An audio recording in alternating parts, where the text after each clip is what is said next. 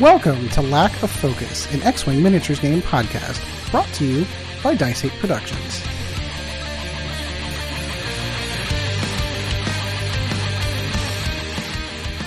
Hello everybody, welcome once again to another episode of Lack of Focus, episode 76, Turn Zero, Part 2, Setup Theory. I am your host, Ed Horn, and alongside me tonight, our producer extraordinaire, one Mr. Chris Sheriff. Chris, how's it going, my friend? Oh, good, thanks, Ed. I screwed up the beginning. This is my third take, so hopefully this one works. If Chris is a good producer, he'll just leave the other two where I screwed up and just leave those. In the ether, be fine. Yeah, that'll be fine too. I'd prefer that. That's the beauty of editing, that all of my mistakes don't show up. So anyway, in this episode, we're continuing our three-part series, probably three-part series on the Turn Zero setup, which was driven by an email from a listener who asked a very simple question. I don't know what to do with my stuff whenever I set up. And that's really not an easy question. We decided to do this one in visual format. So maybe you're watching this one on Chris's YouTube channel on Dice 8 on YouTube, where we're going to go over the actual setup. We discussed in part 1 some of the reasons why you would take specific obstacles for your list. And now we're going to show that. And as much fun as I'm sure it would be to hear all of that in an audio-only format, it's really much better to see in a visual. So I highly, highly recommend, if you're listening to this on your drive in, checking out the YouTube video notes so you can actually see what we're talking about. Plus, you get to see our happy, shiny faces. We're smiling, see? Or at least I... Oh, there. All right, there's Chris trying. All right. I'm paying attention to far too many things, trying to get windows lined up and stuff. Yep, see, that's what happened. So anyway, so we're going to go ahead and get started as we usually do. Oh, yeah, just real quick. I don't know if Chad may or may not drop in. I didn't hear any word from him like he did last time, where he just kind of dropped in. We will be missing Sean, so it is just going to be the two of us tonight. But I think we can get through this one. Okay. What have you been doing lately, my friend? Well, this week, Jill was working evenings on the weekend and then into this week. So I've been looking after Evie and being a parent. So yeah, we missed D&D, and it wasn't even my fault this week. No, I tried to do a D&D session where I think I pushed the start time back like half an hour one time. And then Evie just wouldn't settle, and I was just stressed, and I really didn't enjoy it. And I feel like I pushed that onto her. So, and it's not fair. Like, she's 3. She doesn't know. Shut up and go to bed so Daddy can play on the computer with his friends doesn't quite wash with me. Yeah. You know what I mean? So, especially when the routine we're pretty lackadaisical on her bedtime kind of thing. We'll let her play in her room a little bit if she's not tired, and she's really good. She'll put herself to bed. But obviously, if we're trying to do a D&D session, I like being able to try and focus on it. But yeah, no, that's the right call. Yeah, parenting, gotta do it. Yeah, I was doing hey, has anyone done their homework? And I have 3 kids raise their hands who haven't done it. And this is at like 8:45. I'm like, I've got a show in 45 minutes. And I've got lists I've got to build real quick. So we're ready for tonight. And apparently I had to update Vassal, because somebody was kind enough to send a message out in the group chat to say, hey, you should do that. And I didn't pay attention. So I didn't do that. So we're actually recording a little bit later than we should be because of that. No later than I expected with us trying to do this. Something a little bit different. Yeah, setting up the stages and OBS and that kind of stuff so we can record good video for everyone. So yeah. So nothing else gaming-wise at all? I've managed to finish painting one Banshee model from like the mid to late 90s. Trying to see if I could paint it to match with like the current Nighthaunt aesthetic. So that was pretty good fun. So Banshee, as in, you're not talking like Eldar Banshees, are you? No. For Age of Sigmar, so like the old undead, like screaming maiden. Yep, I remember. Yeah. I was going to say, because if you're talking the Eldar Banshees, it's probably still the same sculpt, because it's probably still a metal model. The Banshees have got plastics now. I'm half kidding on that. There's been 3 Banshee sculpts now. We're on the 3rd set of Banshees. Interesting, but fire dragons are still the same sculpt. No, fire dragons have had 2. Yeah. Fire dragons got a new one with the, I want to say, 4th edition codex. Okay, yeah. All right, so 4th edition. I started playing in 3rd edition, so that has been the same sculpt since Look, man, 98, 99? No, third edition was no, because fourth edition would have been mid 2000s. Because editions used to last like 3 or 4 years. Okay, so it's only like 15 years old. Maybe it was 3. Maybe it was 3. I can't remember. I should know because I've collected Baeltan like 2 or 3 times and like sold them and bought different ones again. And at one point I had all the iterations of the Fire Dragon so I could have different squads. Yeah. So I think for our 3 scoops of Fire Dragons, 3 scoops of Banshees, only maybe 2 of the Scorpions. I don't know. I know that the oldest model for a long time was the Wraithguard and the Warp Spiders. Yeah, well, Warp Spiders didn't get updated, did they? Probably not. I don't even know if they still exist. I think they do. I know Wraithguard got updated. They've got plastic. Yeah, the plastic ones are good. Thank God, because those models were god awful putting together metal. There are a handful of them that are really.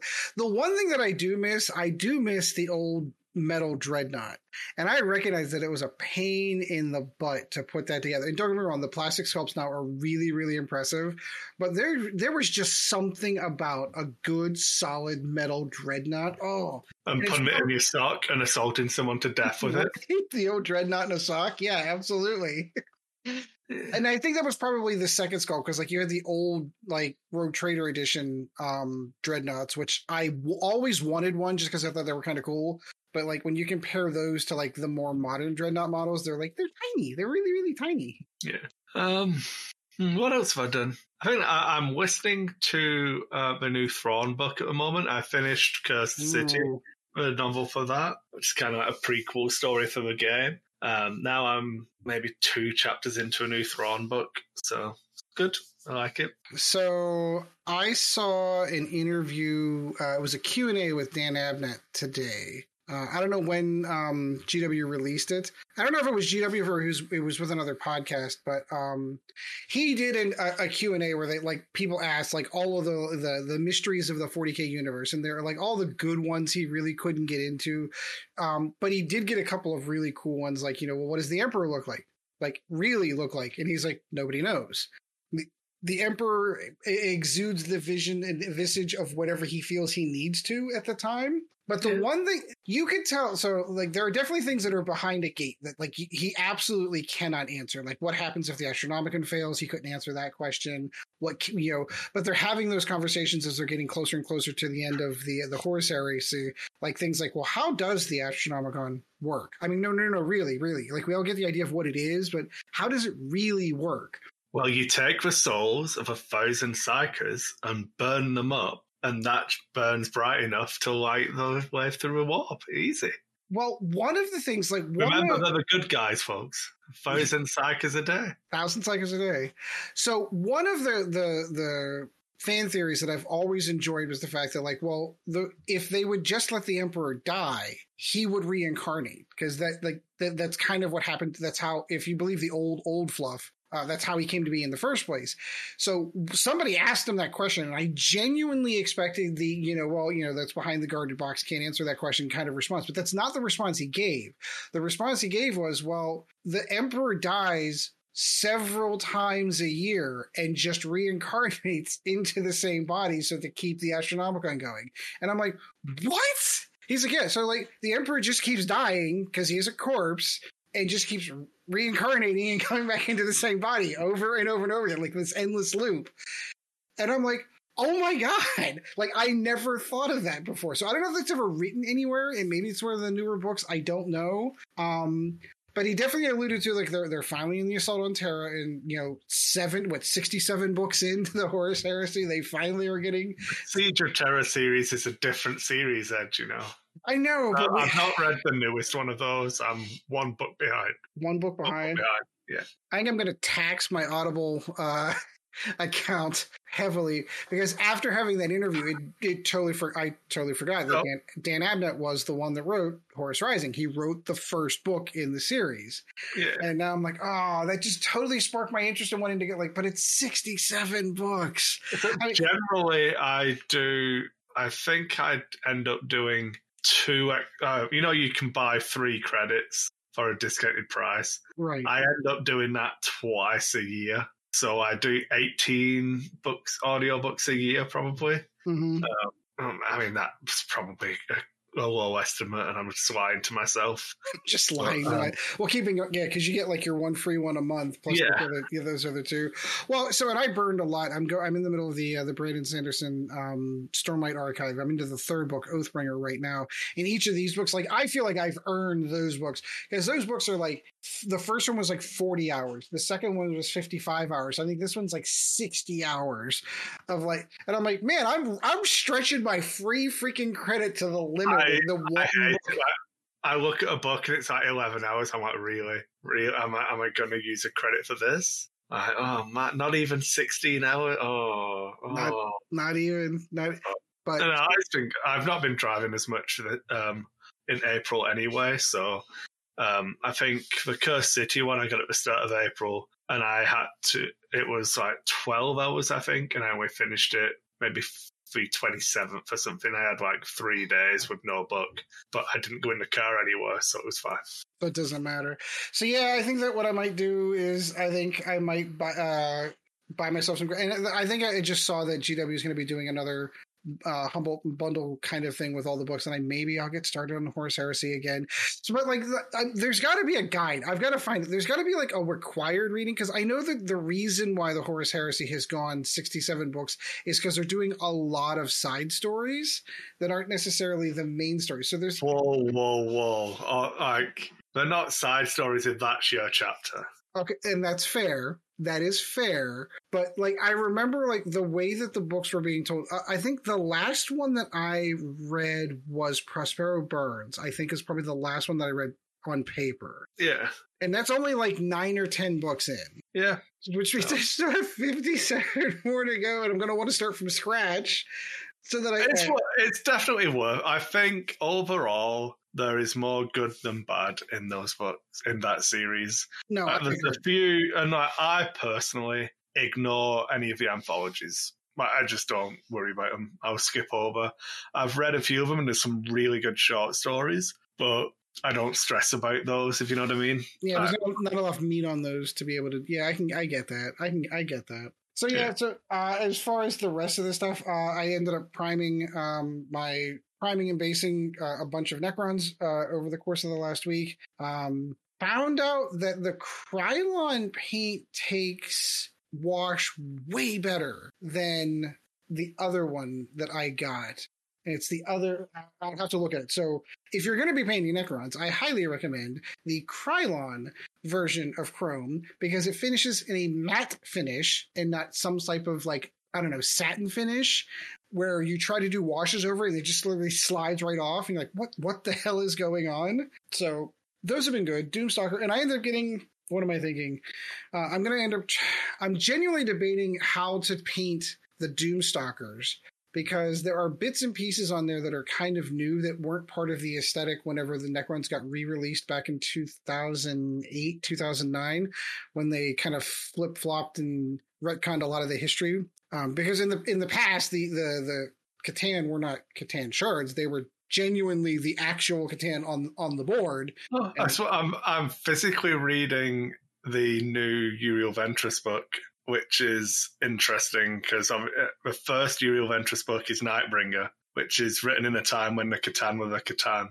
Right. And this one has gone through the Primaris barrier or whatever it's called and come out as a Primaris Marine, and is now going up against what I'm assuming is going to be a shard of the Nightbringer. Oh, interesting. So I'm looking forward to how they, in the fluff, because the continuity, it's still everything that happened to him in his old books happened. You know, they've not retconned any of it. So technically he was, yeah. Yeah, so it'll be interesting. I'm still trying to figure out, and I've obviously owned the Necron Codex. It's behind me, and I read the fluff on the Void Dragon, and I still don't understand why there was a shard of the Void Dragon. And again, old fluff, I understand that. The Emperor fought the Void Dragon and buried it in Mars, and there is theories that it is the Omnissiah, like the machine god that the the Mechanicus warship, is actually a Catan buried on Mars. So how the hell does Zarek have a shard of it if it's buried on Mars? So that leaves two possibilities. Either A, when the Emperor buried it, a shard broke off, and that's what Zarek took with him. Or B, what is buried on Mars is not the Void Dragon. Oh, what about, because is it not how Ferrus Manus got metal arms? Is that not from the Void Dragon as well? Something, I can't remember. That's one of the theories for Ferrus, I think. Yeah, I don't know. I'm not really an Iron Hands man, and he's dead anyway, who cares? Get a wife, if no one wants to be the first Primarch to die, losers. Right? It's back and forth, because at least they don't have a black rage about it like the Blood Angels do, That's true. And then the other thing that, since we're getting completely off topic and talking 40K, one of the other things that came out of that Dan Abnett interview, they talked about Alpha Aquarius, and I was like, I've always wondered. They always say that they're the twin Primarchs. So everyone says, oh, there are 18 Primarchs. Well, no. Technically, there were 21. There are the two missing ones, which he addressed and said, behind the wall curtain, not going to talk about it. And his explanation for that was much, much better. He's like, because it's sometimes if you solve all the mysteries and unlock all the keys, then it becomes less interesting. Yeah. It's always nice to have the reader be able to fill in some of those gaps on their own and take little pieces here and put this story in. Ooh, maybe it's tied to this. Maybe it's tied to that. And that's better for the reader than to know everything. And I agree with that. But that leaves the twin Primarchs. And I'd always had this theory that one soul split between two bodies.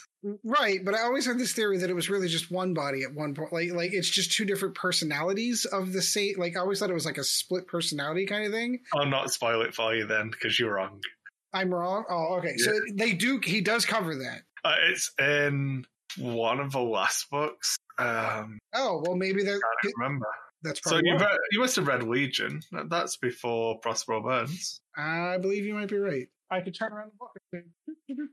Oh, they're behind other books. Damn it, I can't look right now from where they're at. I moved all my alien stuff in the front because it's go through recently. I'm rereading all the new Titan books from in the Alien canon continuity. Yeah. What would it be? I think it's in Praetorian of Dawn. Oh, okay. By John French. That's book 39. That book I did not read. So no. That is... when I get to book 39, I'll have something to look forward to, how they answer that question. Oh, no. It doesn't answer a question, but I'm not going to spoil what happens. But yeah, that's an important one if you like Alpharius. And I don't, but I mean, it's not my particular brand of Primarch myself, but I do want to know. It's one of those things. That's why, like, if anyone getting involved in the 40K lore, good Lord, you need like a master's class in how to like break down some of the lore. And this is just the stuff that's in the 30th millennium, or it's not current. You don't need to know everything. No, you don't. I guess you can. There's so much stuff that I'm out of date on, I don't know, and it doesn't matter. Right? You enjoy what the parts of it you enjoy, and just don't worry about it. Like, is Garvin Loken a Grey Knight? I say yes. I'm not going to spoil it for you. Oh wait, he gives that away too? All right, I'll leave it go. You can't stop reading it like book 12 when they're on book 50 and then be like, oh man, how do you know so many answers, Chris? Oh no. Oh, because you're like 35 books in front of me. That'd be why. All right. Well, I guess you've sort of convinced me. I guess I'm going to start ramping up the old Audible book collection after I get through the Brandon Sanderson series. Yeah, we didn't play D&D. We already covered that. And we're in an interesting game of Neptune's Pride. I got to be in a really interesting position because I guess at some point in time as we were all signing up, Greg somehow thought that I was another player based on something that was said in D&D that I don't recall saying. But he messaged me. He's like, I already know who you are. And I'm like, oh, damn. Because I thought about, like, did I use the name that I'm using before? Is that something I've said? Did I say that before? Because when he posted that, I was like, I don't know who it is. And I just like, I don't know. Maybe I was doing something else when you guys were talking about whatever the name was. Because I didn't remember. It didn't stand out to me as something that you'd said. So me neither. Whatever. So I was in an interesting position where I'm like, okay, Greg thinks I'm someone else. I know he's going to share that with Chris. How do I use this to my advantage? And I let it run for well over a week of not really revealing who I was, and just when I would respond to things, like especially there was a point in time where the player that Greg thought I was and another player were actually taking a very heavy lead. I started playing the bad guy. Like every time Chris would message me, I'm like, "Oh yeah, no, we're gonna win." We're gonna. And the whole time, I'm like, I have no idea what he's talking about. So at one point in time, it blew up on Discord. Like, all right, so who's Ed? If Ed's not this, then who is he? I'm like, all right, fine. I've had my fun with it. Because I when I went through my breakdown of how I thought the game was going to go, I tried to use the in-character names because I didn't want to bring it out of the game, if you know what I mean. Mm-hmm. So, I think I might have put you down as the wrong person once because of going through. And I've ran with what Greg said, but I don't know. I don't think it made any difference because, because you didn't know that I was your neighbor until I messaged you. No, I totally know. Which was pretty far in. I had a pretty good idea from the beginning when we first met that it was you, just based on the way that your communication works. Just by the way that you started talking, I think that's Chris. And as we had more and more communication, I'm like, I'm pretty sure that that's Chris. Yeah. So I didn't need your confirmation. What I didn't know was who everybody else was. I had a pretty good idea that the person Greg thought I was really Alan, because Alan was the one that had said that name. Well, that's if he remembers it from D&D, and it's not me and it's not you. Well, yeah, okay, that's fair. That's fair. But anyway, so we had a bunch of so this was an interesting game, and I feel like it's a shame the way that it happened that it did. But so we had a bunch of new players that were playing the game, which was fine. I had no problem with that at all. We also had a couple of more players UK based than US based. So you had players, because of the way that the cycles worked in this one, I was awake for both cycles because one would be at like 10 o'clock in the morning, would be at like 10 o'clock at night for my time. Yeah, because I doubled the speed of the game as well, which I don't like. Yeah. I find that it takes up more of my... And I've got all of the time in the world, and I'm saying this. Yes, I agree. Having to check it at like 25 past the hour and 55 minutes past the hour and then 5 past the hour, and because you want to check just before the tick and just after, and then you stay on until after the tick. So you're like, it's 20 minutes an hour instead of 10 minutes an hour if you want to be on top of the game. Right.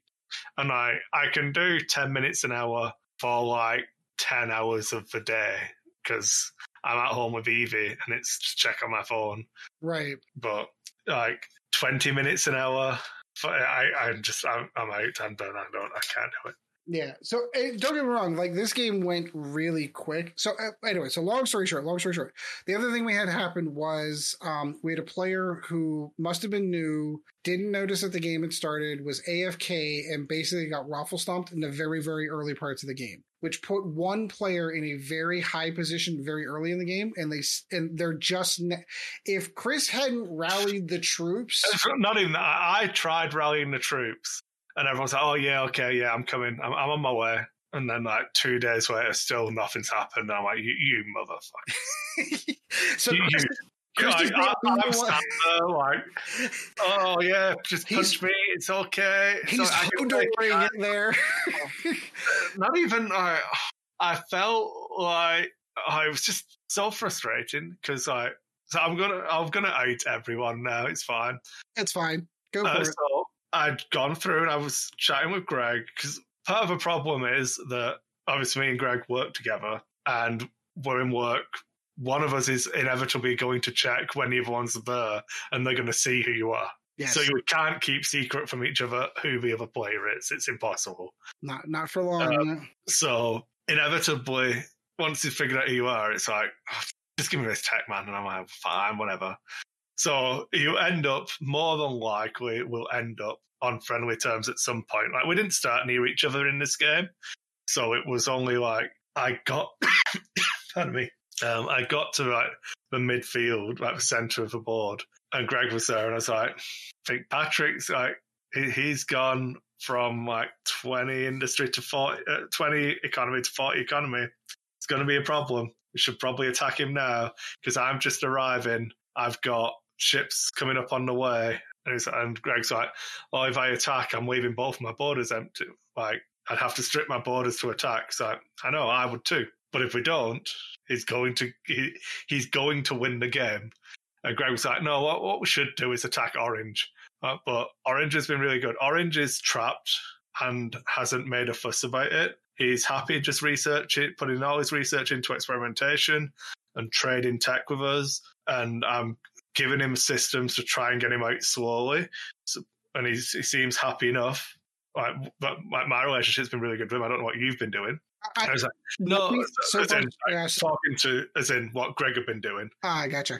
And Greg was like, no, we should attack him while he's weak, because then we'll clear up, we'll get this much science and industry each, and then we'll be able to take him. I'm like, we won't, but I'm not going to argue with you. So I ended up stopping stuff going north to start building up, and I sent Orange a message saying, due to political pressures, I'm going to have to break off our research treaty that we have, and I'm going to be able to trade tech with you anymore. They sent me a message about, I understand, don't rate it, like, blah, blah, blah. And then I started getting attacked by Patrick and Alan, and I'm like, oh, would you look at that? Patrick's now got like a 50 lead on economy, is massively ahead on weapons now, and no one's in position to help. Orange can't get there now because I had to stop giving him worlds because she wanted to attack him. You're still fighting yellow. And I'm like, yeah. The game's done. I moved up. Greg said he's sending 2,000 ships. So I'm like, okay, well, we should be okay then. 24 hours later, it's still just me on my own. I'm like, I know how long, I had one really thin, narrow empire, and I could move from one end of it to the other in 24 hours. So there's I could theoretically move 2/3 of my ships from one part of my empire to the other in 24 hours. And still, there's like 500 ships there from Greg. I'm like, okay, I'm done. Yep. So what ended up happening, so from my perspective, so Chris is on my left in his narrow empire fighting off in the center of the galaxy. I was one of the players that got like boxed in. The player to my right was one of the UK players, one of the new players, so I felt really bad baby seal clubbing him. But it reached a point where, like, I still don't know where the galactic center is. Chris had a pretty good idea that we were in the southern part of the galaxy fairly early in the game, but I had no evidence to support that argument, so I don't know.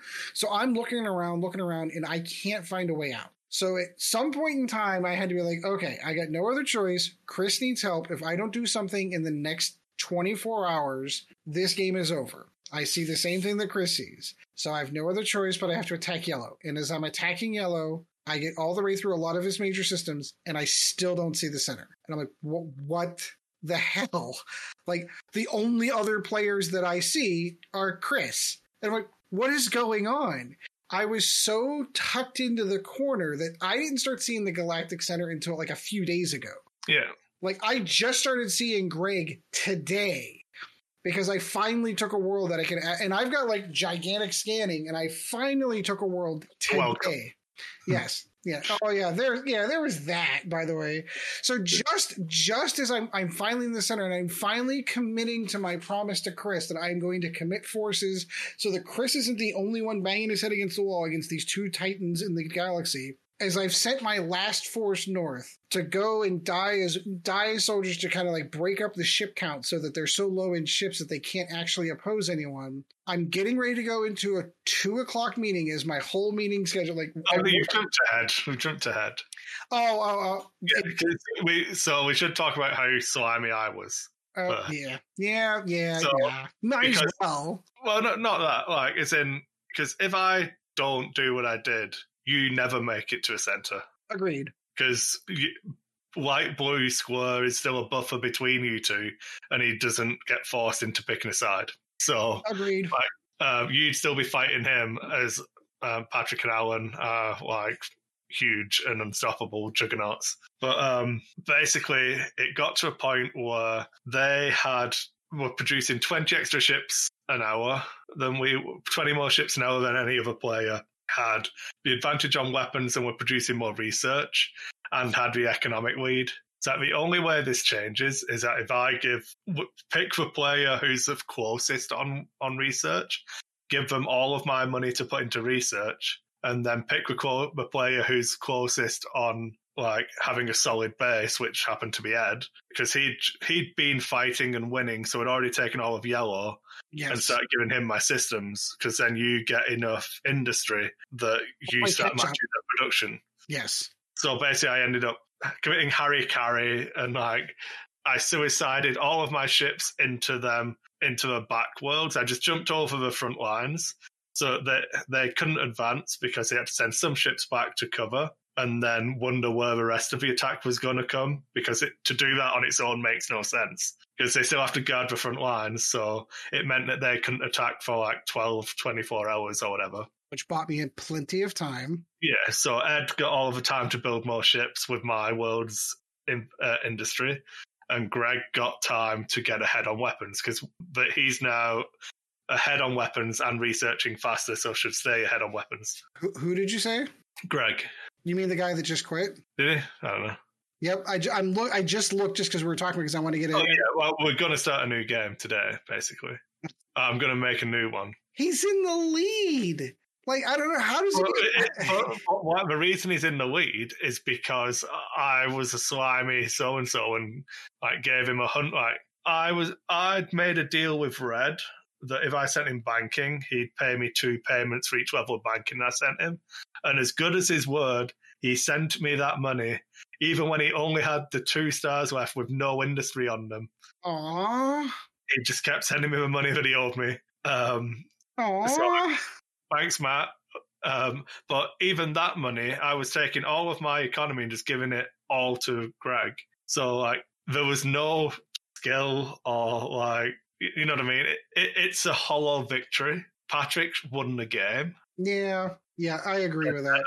Because basically, if you hadn't done what you did, which is basically here, take all of my worlds, take all of this, and like manipulated the board so that the lesser empires in the galaxy actually had a chance to play catch up, the game was over. But I didn't give them a choice either. Like, the only person who had agency in what they did was yellow and light blue, because light blue could have picked the other side. But I told him I'd give him a technology that Patrick hadn't been giving him. So he sided with us. And that if he hadn't, ironically, it would probably be a better game, because it would have been closer. Because I think it would have been 3v3 then, or 3.5v3 and 1 neutral, compared to its like 4.5v2. So yeah. So to try and rebalance that, so after he upsets the apple cart. Yeah. So you can tell it from your side now. So after he upsets the apple cart, I have, and I'm looking at the board right now, I have 4,500 ships, all pushing north, getting ready to run ramshackle through the 2 lead players. We still haven't surmounted the science industry, where they still are a little bit ahead of us on weapons, but their ship count is so low that it's basically at a tipping point that if they lose enough worlds in my initial rush, it's over. Because by that point in time, I'm going to pick off all of their other worlds, and by the time all of that cleanup's done, it's just Greg and I at that juncture. And I'm getting ready to go into a 1:00 meeting. I've come back from lunch. I've sat down at my desk. I'm like, I'm just going to take a real quick look, just to see where things are going. And I happen to notice 1,000+ ships heading. So again, this is camera, you can see it. So I have a world down here in the south, and I have this little sliver of territory that I can get up to the north. I've carved my way through. I've got one path, and there is one world and one world only that is the key world that allows me to gain access to the north. And as I'm getting ready to go into my 1:00 meeting, I look and I see 1,000+ ships from Chris launching into that world. And I've only got a couple of, I don't know, maybe 100 or so ships sitting there, which means it's dead. And I'm like, Chris, what's going on? I had posted the Scar GIF in Discord before I even launched. I let everyone know what was coming. Yes, but again, I didn't see it. I didn't see it. So first, and he does feel bad about this, and he should, because it's wrong. When he and I agreed to go into an agreement, the agreement was that we wouldn't turn on each other unless we gave each other 48 hours notice. I null and void that after I screwed the game up. Yeah. If this was still a real game, I would feel bad about that. I have zero guilt about screwing you over. And if you want, I would strip all of my worlds and you can take them, because all I needed to do, or the only goal, was to slow you down from attacking them for a 12-hour period. Well, no, it's going to be more like 24 because it's going to be I'm more like as well because I'm a dick. Yeah, and that was the other thing. So in the game you can build these warp gates at like half travel time, so you can get ships up there really, really quick. You can move ships really, really fast. So not only does he take the world that was mine, but then as I'm on my way there, there's still a gate there, so I can get there quicker and try to catch up to him. He blows the gate. And then he does it to thanks. I mean, that was salt in the wound. Like, not only did you betray me, but they're like, yeah, I'm going to blow the gate up too while I'm at it. Think about how bad Patrick feels, though. Yeah. Well, so now things get a little bit more interesting because Alan sent me a message about something. And it's like, calling me a dick. And I was like, yeah, you're right. I 100% am. But I sent him one back today. It's like, look, if I'm going to be a dick, I have to be a dick to everyone equally, or else it's just mean. Yeah, yep, agreed. So now I have got broken forces. I've got forces to the north that I technically can reach them. No, I can't. I need to take you need to take that world back, or one of White Blues, or do something. But yeah, I've split you in two. Yeah, so Chris has literally split me in two. So now that being said, I've got a nice little base. I think we just lost Craig. No, Chad came in. Oh, I just need to change the scene. This will be interesting. I don't know if it'll do this and let me Did I mess things keep up? recording. Only the images, mate. Don't worry about it. We could keep talking. Yeah, we'll just go ahead and fix it. Anyway, so what he's done is he picked off a key world, so he's now split my forces in half. The only way that I can reunite with my northern fleets is to take that world back, and then, oh, by the way, Chris is still there, and he's literally on my western border. I now need to deal with Chris. So I'm told I'm not going to attack you anymore, and that's genuine. I mean, you don't have to believe me, obviously. But I don't. If it makes you feel any better. So in order to reunite with my fleets now, I either have to establish a new base in the north and just hope that things work out. You know, the area where the number 1 and number 2 players were sitting, and now I have to fight them off. Now, the interesting part with Greg quitting, so I'm kind of curious to see how this plays out now, because when Greg quits, the computer takes over. Greg is currently in the lead in a lot of things, including science. It means everyone can buy, as long as you get to a positive reputation with him, everyone can buy science. Sorry, everyone can buy weapons. How do you build a positive... You just keep sending them money or tech. Keep sending him tech. Okay. Well, because that's going to become a problem, because I'm really curious to see what position he's currently in with the other players. He's in neutral with me. Yeah, so if you send him one level of payment, because it tells you how much you need to spend to increase your reputation with him. If you send one of those, he should send you technology back. As long as he has the money, I should say. If a computer doesn't have the money, obviously it won't remember the debt. But interesting. So that does make the game a little bit more interesting, because what it's done is, like, ultimately, like, the computer players aren't super smart and they don't have a lot of good tactics. Oh, it's terrible. Computer is terrible. What that means is that Alan can rickroll over Greg now, or what used to be Greg, and now play catch-up. So the game has now swung in a different direction. Now, the only thing I've got going for me is I've got 4,500 ships sitting on their borders. And between the two of them, they've got enough ships to probably take me out, but it's going to take them a while. I'm very disappointed. Like I said, I think the chances are that we just start a new game. Once we've finished recording, I'll set up a new one. And we're going to try and do it with a non-blind galaxy, so you can see the full star layout. And you can see as the stars get populated, but you can't see the fleets and you can't see the numbers, the resource value, or what they've got on the world. It's been a really long time since we played that way. That was like the first game that I played with you was like that. So it would not surprise me if that is. You could be very well correct that is how that works. Yeah. I've been following on Discord, and I'm very displeased that Ed's not out of the game yet. Ed was really nice. I was very close. I was chatting because I was in work the evening that I found Orange and Blue, which Blue's Ed. And I think Orange is Mike, but it could be Peter. I don't think it's Adam. So I think Adam's US time zone anyway. I think it's Mike is Orange, I believe. I'm not 100%. But I was like, I launched a fleet and then Orange took the planet. So you can see them arrive as my ship's still trying to get there. I'm like, well, that's dead. So I sent Orange a message saying, look, if you leave so that my fleet can land there, I will then leave and give it you back, just so I don't have to buy a new carrier. But then the world that was on Ed's side was like a 48 resource world or something. It was a really good planet.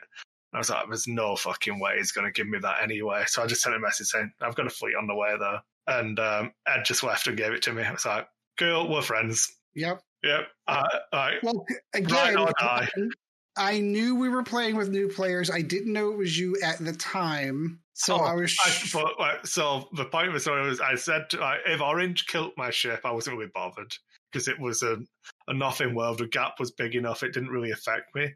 I was like, I want that planet. So I'd already started shifting 20 ships. I had a fleet of 20 and then another fleet of 10 converging to go and hit that world if you didn't let me have it.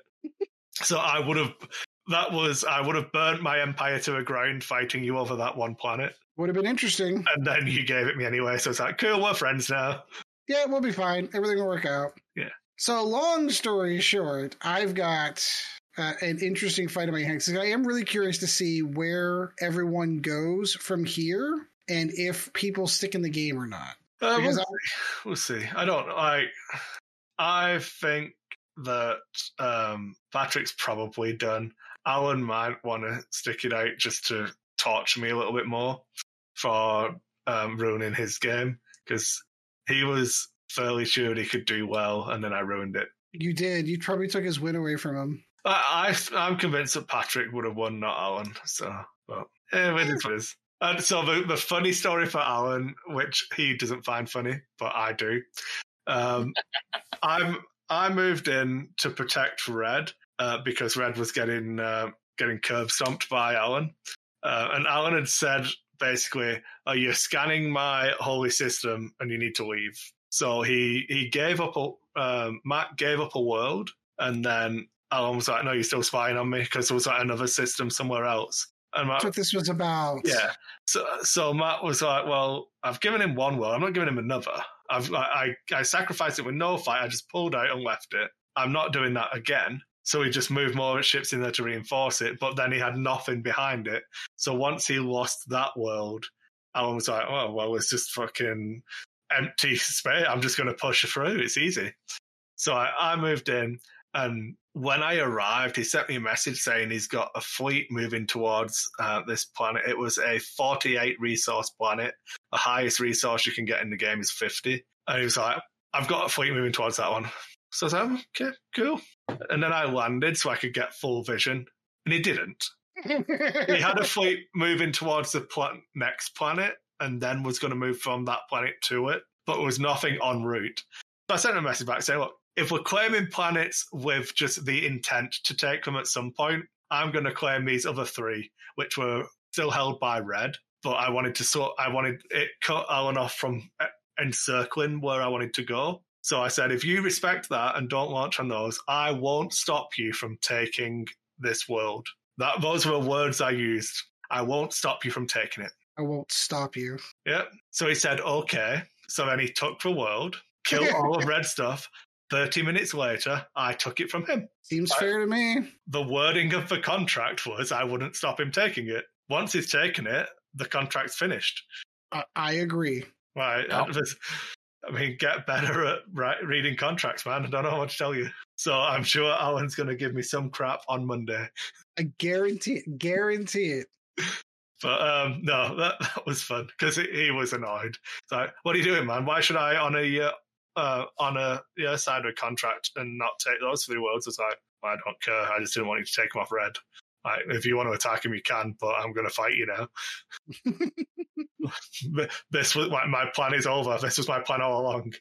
So that was when Alan joined with Patrick and jumped from weapons 8 to weapons 10 or whatever. And then they started curb stomping me. And I valiantly, Captain America, I can do this all day. Turns out, folks, I couldn't. I couldn't do it all day. I gave up. And then I used some. I don't think there's anything inherently wrong with doing what I did. Had I done it purely in game to one person, I think combining it with the conversation we had on Discord about how the delay of people not doing anything has effectively ended. So I think I posted in chat. On the Thursday, I typed in Discord that I think I know who Patrick is, and I think he's poised to do really well. But I didn't out what colour he was. Then I sent him a message on the Saturday saying, I think you've won this now. I don't think people are going to move quick enough to stop you. Then it got to Monday and nothing had changed. I was like, okay, the game's fucking done. So then on Tuesday, I ruined it all. You did. Yeah. You totally did. I don't care. The game was already ruined because Pink was too far behind to be able to play. Yeah, and so we had talked about that. So moving forward in this one, we're thinking about doing a smaller game with only 10 players, correct? Yeah, I think so. The last game where you missed out, no one quit. And that game was equally as one-sided, apart from the fact that I was trying to sabotage myself this time, so it was a lot easier to do. Me trying to sabotage other people is harder because they have agency. If I'm trying to sabotage myself, it's fairly easy. You just play suboptimally and it's fine. But yeah, the RNG from the last game was I got, in the first 10 systems, 6 of them were in the top 10% of it, what was in the game. Oh, jeez. It was just ridiculous. I didn't stop on anything that was less than a 10. I didn't even send a ship to because it wasn't worth the travel time. So yeah, it was crazy. And Greg was stuck with 6 worlds for 4 days. Then on this game, I've had the opposite. I've researched up to scanning 8 and haven't found a single unoccupied world. Yeah, which means that they're basically full. It's a weird shaped galaxy. It really is. Yeah, and that's part of the fun. Yeah, no, I agree. I didn't like doing the ringed galaxies because I think it too inherently territorial, because it's so obvious which planets are assigned to you by the game that if someone takes them before you, you feel like we've taken something from you rather than them claiming an unclaimed star. Correct. I agree with that. Yeah. So people get the backup far too quickly. And then that game is won by experimentation drops rather than the shape of a galaxy. But I think the more I play the game, the more I think that the game isn't actually about winning at the end. It's the fun you have whilst you're playing and the dealing stuff, because the game so often feels like it's decided by Patrick hit weapons 3 times on experimentation in this game, back to back. 3 consecutive hits on weapons, and was spawned next to a player who was AFK. That's ridiculous. That's a massive advantage. In the last game, I hit weapons 3 times in a row and spawned into the glut of massive resource planets. The game before that one, which was the symmetrical ring one, was it Adam or Mike who was the orange player and was the only choice they had was to attack me. They literally couldn't play the game if they didn't get past me. Mm. You know what I mean? So, the RNG is a large deciding factor because I think it's the only randomness. There's no randomness to a combat. There's no randomness to how you generate ships, how you generate money, how you generate... It's all the RNG for map layout. So, outside of that, I don't know. So Chris stabbed me in the back. Not really. I stabbed you in the front. Okay, that's fair. That's fair. And if it actually mattered, I wouldn't have done it. No, I know. It genuinely is not going to be that big of a deal. I'd already messaged Orange and asked him if he wanted to fight before I attacked. So I was already set to fight Orange. So I'm currently fighting Orange and you, and I'm not actually actively attacking you anymore. No, and it doesn't look like you've got much left No, ship-wise. I've also got, what was it, 1,000 ships heading into Allen. Yeah. Because I was going to try and find the other yellow player, but then I told Alan that was my plan, but he's moving to defend his system anyway. So he's going to lose a bunch of ships but kill all of mine. So good guy, That should Alan. be interesting. Yeah. So you'll have me wiped out in a day or so. It's fine. I hope so. Wow. That's not cool, Ed. Well, I don't know.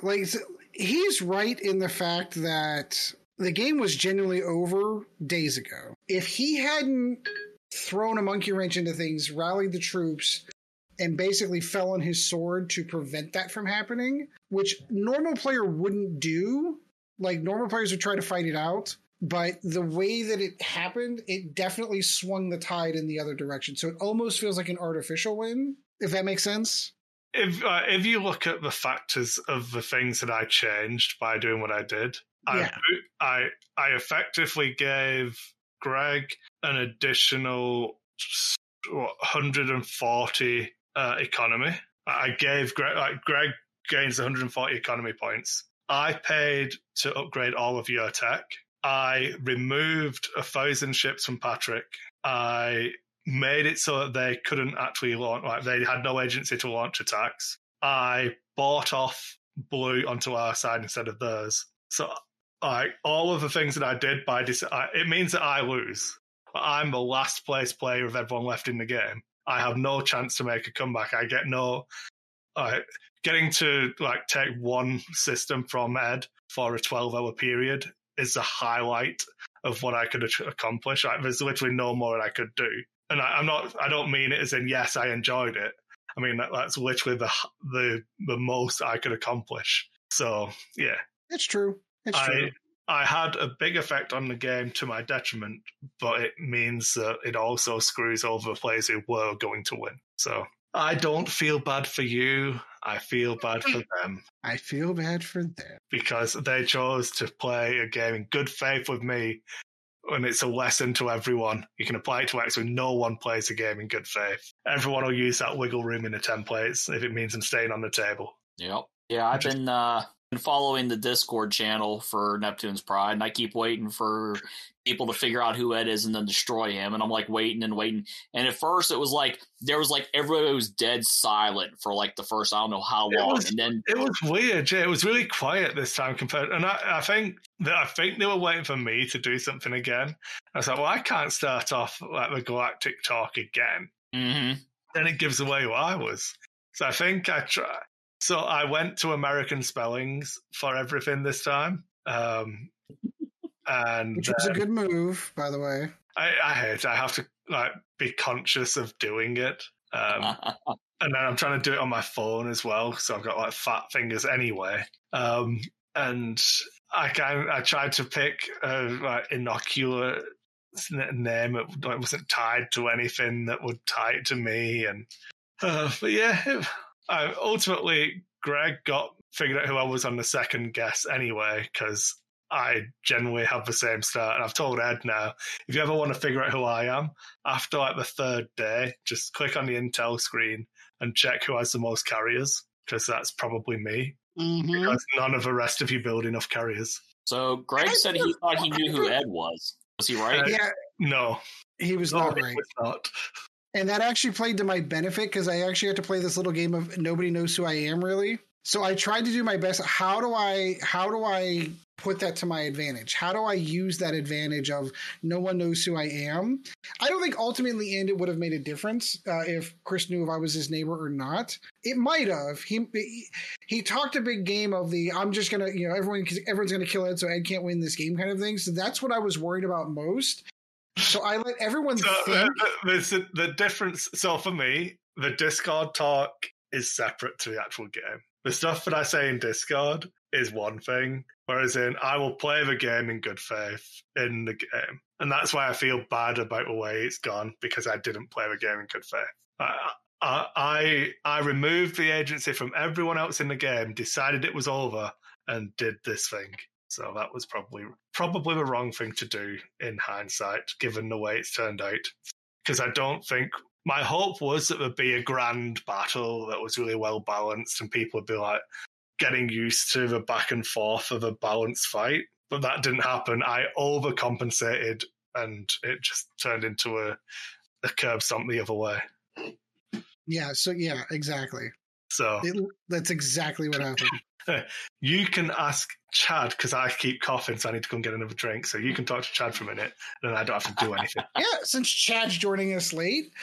Chad, sorry. What have you been... That's okay. What have you been doing lately in gaming, my friend? Gaming? Not much. I've been following the Neptune's Pride Discord channel. Just because, like I said, like I've been sitting there and I'm just like, come on, I want to see when Ed gets knocked out so that he can start like, oh, I got knocked out of the game. And I'll be like, ha, you're not playing again, because you missed last game. But apparently that hasn't happened as people thought you were one person, but apparently you're somebody else. And correct. Yeah, it is what it is. So what's probably going to happen because of the way that Chris moved the pieces on the board and fell on his sword for other players is I might end up winning this game if we play it out. So yeah. Greg quit. Greg is currently in the lead. Greg is in the lead and he quit. Yeah, because I think from his perspective, I totally understand. It's the same thing. That's kind of the same point that Chris is making is that the game was really over 4 or 5 days ago. It was over. The only reason that the game flipped on its head was because of the actions that Chris took to try to get everyone back into the game. Mm-hmm. And it was a way too much of an overcompensation to the point that it put enough players in a position that they could overcome. It was like one of those really weird, like the other two players were far enough ahead in weapons and economy and science that nobody was going to catch them. Yeah. So the only way that it worked out is that Chris basically was just sending all of his economy to another player, which basically doubled the economy of me, which allowed me to play catch up. And he was sending all of his science in another direction, which put Greg in a position that he could overcome. So all of these impossible situations that wouldn't happen in a normal game happened. And then it swung it in a way overcompensation to the other direction to the point that unless something drastic happens, I think I can easily win this game at this juncture. Yeah. So, like, who did Greg think you were? Greg thought that I was Aaron. Like, I remember he made a comment of like, "Oh, you used something while we were playing D&D," and I'm like, trying to think, I'm like, what would he have said? And that was Alan, not me. I remember Alan saying that because I remember seeing that character name going, "Oh, Alan just said that, so I know who Alan is." And then Greg hit me up. I think it was I don't know if it was a private message or it was public in the Neptune's Pride. It was public. It was in the Neptune's Pride one. And that was my whole grand scheme was like, okay, how can I use this to my advantage? Okay, yeah, because I've been seeing the Aaron memes popping up in there, and okay, yep. Like, so that's what it was. I'm sitting back and I'm watching this, and it's like, oh, they think they know who Ed is and all this and that. And it's like, I wanted to ask for like, I didn't know if it would give away anything or not, but like a screenshot of like a list of the names. Because I was going to sit there and like, okay, so let me see, which one would I think Ed would be? And screenshot would have worked. Yeah. Because it doesn't identify who I am on the screenshot. Okay. So if this game is virtually over and the show won't be, put out for a few more days and all that, what name did you choose? Or do you still not want to say that yet? Oh, no, I've already given it up. I've given it up. I think it's public at this juncture. I went with Beltex Empire. And that's where I was like, I don't ever recall using those words ever in D&D. I literally, when I was making the character, I'm like, I don't know what I'm going to go. I'm going to do blah. I had to try like 3 different things before it would let me have a name. So it was like, oh, this name is in use as another player's real name. This player is it. So I had to keep like going for other stuff. I mean, like, you're coming up with random stuff, aren't you? I think I was doing characters from history. So I think I tried. I was going to be like Ramses the Second, I think. Something like that. Yeah, just some like Ozymandias, same person. Oh, there you go. Yeah. On a Watchmen angle. I just like the poem? I am Ozymandias, look upon my accomplishments and tremble. Yep. I felt it was apt after the last game, and I just ruled the world. Well, hey-ho. Well, we'll see how this goes. Like, they're so... Like, I'm just looking at the Galaxy now. So with Greg quitting, Greg is in the lead. He has the highest amount of science. He's got a really strong economy, and he's got a pretty strong industry where he's producing 80 ships an hour. So now the computer... What's that? What name did Greg go with? Master of Puppets, which is why I thought you were in the game for a few moments. Hey. I thought that was Chris's name. Legitimately, when I saw the name list, I thought that was Chris. I could see that being Chris. Early, I said that to be you, Ed, because I know that is one of your favorite albums and favorite songs. It is one of my favorite songs, but what I said in the Neptune's Pride Discord was that because I assumed it was Chris just because of the pure hubris of it, that it had to be Chris. I only do that kind of stuff behind the scenes. I'll never put myself out in front and like claim it beforehand. I thought you'd all think I was Orange with the all-seeing eye. That's what I thought you'd think I was. That was one of the other ones I thought was you too. Yeah, that sounds like, yeah. That was one of the other ones I thought you were too. You know, sound like something Chris would possibly use, yeah. It's good. All right, so we've chatted about, now we're at the Lack of Focus Neptune's Pride podcast. Yeah. We chatted along on far enough. I do genuinely think, though, I honestly think, Chris, if you really wanted to, like, there's not a lot out there on YouTube on Neptune's Pride and tactics and strategy.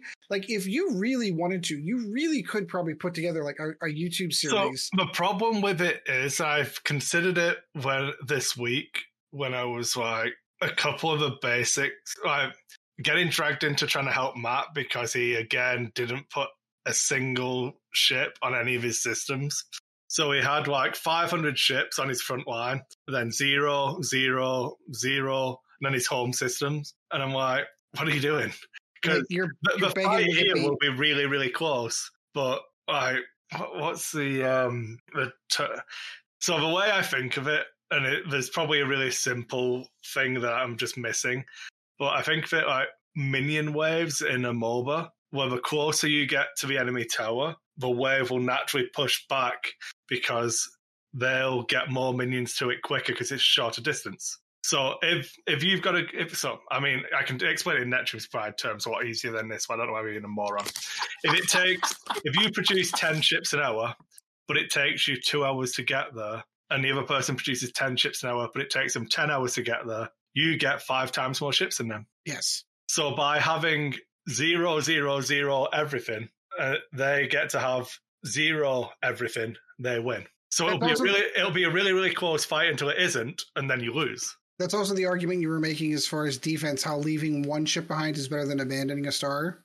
Yeah. Because your one ship on defense is going to do the most damage. So, yeah, the only thing so you're one ship. So what happens in combat, the way you have to visualize it, if you've got 10 ships and weapons 2, you don't get 10 ships that fire out a volley. You have one, they line up. The first ship goes pew, and it's one shot, shoots through 2 ships because they're lined up. Then their shot goes pew and shoots through 2 of yours. And then the next one steps up, and the next one steps up until there's none left. So if you've got 1, but you've got weapons 7, you get +1 for being a defender. So your one ship goes pew and kills 8. If they've got weapons 20, they still only kill 1 because you've only got 1. Right. So you trade up infinitely. So if you've got 10 ships, you can kill 100 ships if you as long as you spread that fight out over 10 worlds. And make it much more of a fight. Yeah, exactly. Yeah. That was one of the things I don't know that. And this is one of the reasons why I knew that the yellow next to me was a new player, was because I had like 60 ships on his world and he sent 110 to me. But I was up on him by weapons by 3 and I was defending. So I didn't move. I just waited till he got there and just let that tide crash against those rocks. Yeah. And wiped out all of his ships. Because I don't think he recognized that that's what happens and how the combat works. So even though he had a higher number of ships, he didn't have enough oomph to beat my defense. Yeah, I'm gonna have to look it up now because we're talking about it. But I did pin the formula, and I googled it and couldn't find it written down. And I don't mean this in a derogatory fashion, but I wanted to write it down in a Bob-esque fashion. So. Oh, where is it? Did I actually write it down that way? So it's your weapons number divided by the number of enemy ships +1 times the defender's weapon value +1 minus the defender's weapon value. No, I can't remember. Anyway, so basically, your weapons times the number of enemy ships, because that's how many you're going to kill each time. So if you've got weapons 10, they've got 100 ships, it's going to take you 10 rounds to kill them all. So you need to be able to fire 10 times. So you need to have enough ships to get to fire 10 times and have one left over. Correct. So, yeah. It's horrible and wordy, and I can't think of an easy way to describe it. But there's a handy weapons calculator in the game. There is. So use that instead of my horrible formula. But yeah. I don't know. Anyway, should we do some X-Wing stuff? I don't know. Did you finish doing Chad's stuff? We did, yeah. Unless you have anything more you want to add there, Chad. No, I really haven't gotten to do anything over the last, what's it been, like a week or two? Something like that, yeah. Yeah, I've just been working. I watched a Bad Batch today. Oh yeah, no, I've not gotten the opportunity, not yet. I haven't seen it yet. I know. That's what we went to the Lego store on the weekend in Chinook Mall and queued up for felt like 45 minutes with a 3-year-old to get in because they were giving away the Star Wars Day stuff. Nice. So Evie got to buy her first Lego set, so I was really proud dad. Aww. So I used to get Lego when I was little. My dad said we've still got it all in the loft, so next time I go back to the UK, I'll bring it all back. But we got a Lego Rapunzel tower. So we built the Rapunzel tower for her, and she plays with that little Pascal chameleon, and it's good fun. And I got some Star Wars Lego. Yay! Always Did good. you use Always the pun? The Lego pun? Did you use it? People were lined up for blocks. No. No. I was a little bit concerned because I had no idea what we wanted because she's never been in there. She likes playing with the Lego I've got up there, but I wasn't sure when she sees the stuff what she'd want to get. So do you want to reserve anything so you don't miss out? I was like, I do, but I don't know what. I don't know what I want. I don't want to miss out on anything, so can I reserve it all and then just look at it when I get in there? Because people just kept turning up, looking at the Star Wars set display in the window, and then a guy would come out, take the credit card off, and go in and then swap it for a bag of crap. I'm like, oh no, people keep buying all the Star Wars stuff before I've even got in. And they were letting 5 people in the store at a time, and obviously it's parent-child. So it's only really 3 shoppers at a time, and she's 3. I'm like, she's going to need a piss or something soon. I'm going to lose my place in the line. Mm-hmm. God damn it. But hey ho, it was fine. Yeah, that was good fun. Okay, now that's it. I'm done. Now you're done. Got it. So, do X-Wing you want stuff. to intro this section? Because I'm going to have to rebuild the scene while you're talking. Sure. So while Chris is doing that producer thing, we're going to move on to step 2, which is actual placement. Not only placement of obstacles, some strategies behind building those obstacles, but how to fly some ships through those obstacles based on those. We're going to go over some of the basic construction of how obstacles end up on the board. We'll talk about fences. We'll talk about corners. But we'll also talk about the reasons why we're putting things where we're putting them. We're going to talk about flight lanes, all that kind of fun stuff. So what you're really kind of looking forward to. So I think it's getting a little late because we talked a lot about Neptune's Pride. It's getting late, so we're probably going to do this. Yeah, we might have to cut. Yeah, we'll have to cut next week. The next time we do is we'll have to cut it a little bit short and not talk Neptune's Pride as much so that we have more time to talk X-Wing. So we're probably going to do just probably one setup with, I'm going to probably try to fly the TIE Swarm and give an idea of why theories behind that. And we can discuss different strategies of placing those obstacles. Chris can take whatever he would like in return for that. And then we'll literally put some ships on the board, show it on YouTube so you can have an idea of some theory on what running a 6 or 7 ship build would be like versus whatever Chris decides to bring as a counter. Did I fill enough time for you, Chris? Yeah. I was being a moron, don't mind me. And paste another one. It's all my fault. I showed up late. Yeah, they changed my schedule because Walmart wants to do a 1st, 2nd, and 3rd shift now instead of like where it was like I would go in a little bit before noon and then be done in time to actually make like the show on any day it was recording. Now I'm like 1 to 10. Yeah. And it's like, ugh. Okay, We're done. We're good. I just need to shrink the chat a little bit. It's fine. It doesn't matter. We're good. Okay, so the first one you wanted to do was your TIE Swarm. Correct. I've got a Swarm as well. Ooh, so this is swarm on swarm action. This should be interesting. But my Swarm likes obstacles because I took the Mining Guild TIE with the Margzab Closure. Very good counter. So mine does not. Mine would prefer all the tiny rocks. Yeah. So I'm at 200, I believe. So I believe I am at 200. Okay, so we'll roll a dice because that's what you do in the game. Hang on, let me double check. I am at 200, yes. Would you like hits or misses? I'll take hits. It's a miss. So I have an Initiative 2 Swarm with one Initiative 1 ship for the blocks. As in, you've got Initiative 1s and 4s, I believe. And I've got a 5, 4, 3, 2s, and 1s. Yeah, okay. Are you guys on Vassal? We are, yes. I locked the room, so I'll have to unlock it. Yeah, you might have to update Vassal to get in. Yeah. I don't know. I'm going to check just to...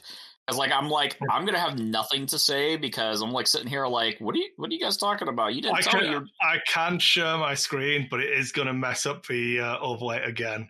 So don't worry about it. I'll go into Vassal. Okay. So my list is 3 Mining Guild Surveyors, which is the Initiative 2s that have the talent swap with the Margzab Closure. Torkel Mux with a Moldy Crow title. I love Torkel. Non-1 with Dengar because it's me making a scum list at the moment. Mm-hmm. And then Unkar Plut with automated targeting priority, just so he gets consistent mods, even though he's probably going to try and bump you. That sounds fair. So the reason why I think this list likes obstacles is obviously mining guilds want to fly over them to turn on their ability. They ignore asteroids when they're flying over them anyway.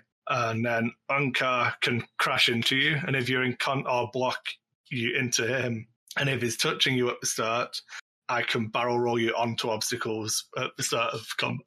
At the start of combat phase. So I like big rocks for this one. So what I'm going to do, Ed, because we're not really worried about which rocks we have and where they go, because we're not going to play out early turns or anything, I'm just going to copy the rocks rather than moving them, just so you're aware. So I would, in this instance, I would take initiative because I want Non-Wom to block you. So can I talk about my list so we can talk about what the counter is?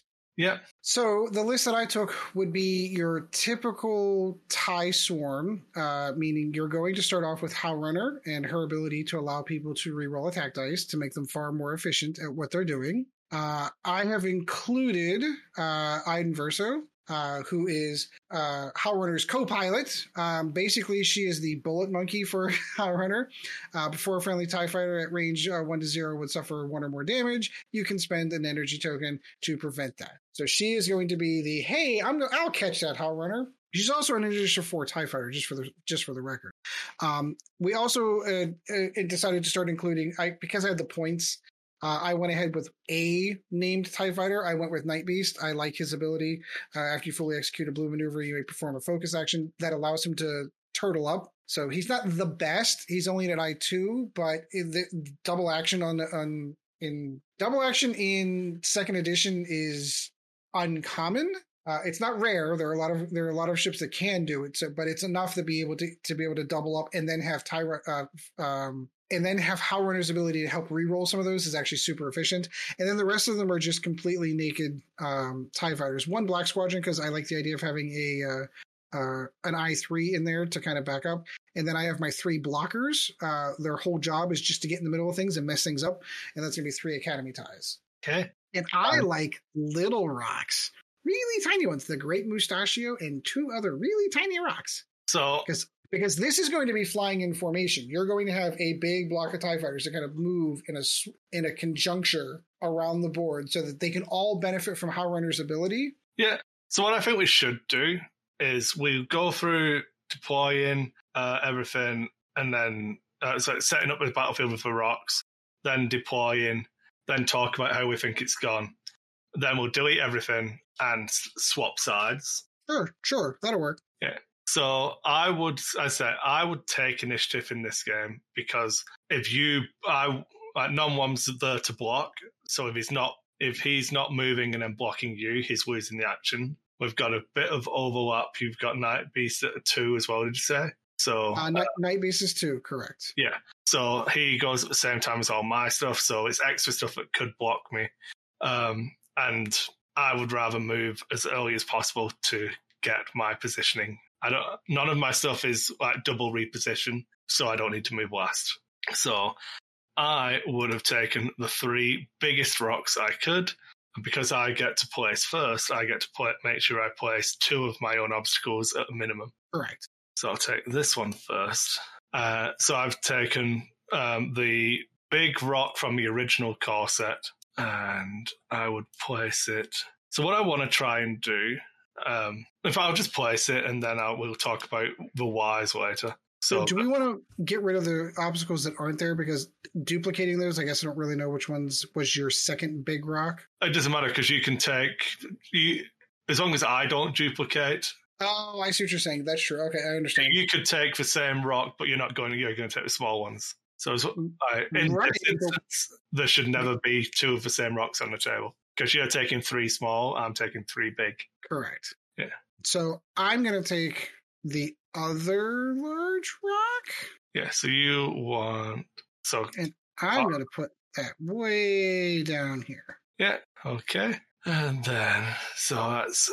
so he's put a rock right on the 2-2 corner for me. I put it a little bit further into the table. And the next biggest rock, I believe, is the Force Awakens number 1. And I would put it, in this instance, I would want to go over here. So I'm kind of making a diagonal line about 30 degrees, coming down from the 2-2 line into like the center of my deployment area. Okay, and then I am going to take this one here. Where's the range again? Here we go. We'll make sure we just put that right over about there. So you've done like a little triangle-y kind of shape. Yeah, for those of you who are doing in the audio, more towards Chris's deployment zone, kind of in a little triangle, and they basically bunch these 3 rocks up into a 3-pointed triangle. Yeah. So then you'd have Mustachio, and I assume the other Force Awakens small one. Correct. So this one here would be your other one. So I would go over here. Yeah. So still on my side of the table, and now I need to check range. That might be a little bit close. Auto range to obstacle. I don't know what that does. I don't know. I'm at range 1 of something. Control L. There we go. Yeah, I was at range 1. See, I was right. Mm-hmm. I was right. I am bad at the game. Okay, that's where I put that. So just off center of the my deployment zone, about 2/3 of the way in. There we go. This is what I expected. So Ed's trying to build a wall of rocks, basically going up, zigzagging up my deployment zone. And I succeed. Yep. And then there's a giant open space on Ed's side of the table, and that's fine. So then my initiative 1 will go down first, which is Nom Nom, and he likes turning in which direction? He likes turning right. No, left. He likes turning left. I've flown this ship before, so he needs to... I'm just going to zoom out quickly while I move the old rocks out of the way. So that's my initiative 1 pilot, Ed, so you can do yours next. Okay, so I am going to start my wall of disruption. So I place Nom Nom heading down the table and in basically just off the center to the right of my deployment zone. And Ed's going in the gutter just on his left flank. So if Nom Nom continues flying straight and then turns left, he would be jousting these 3 initiative 1 TIE fighters. Correct. Okay. And then it will be the rest of my squad. So... Actually, let me make one minor adjustment. Yeah, not a problem. I'm eyeballing this. I'm kind of doing this a little haphazard. Why can't it won't let me adjust to like 1/2 inches here? It's weird. I think it's not like nudge. I can't remember.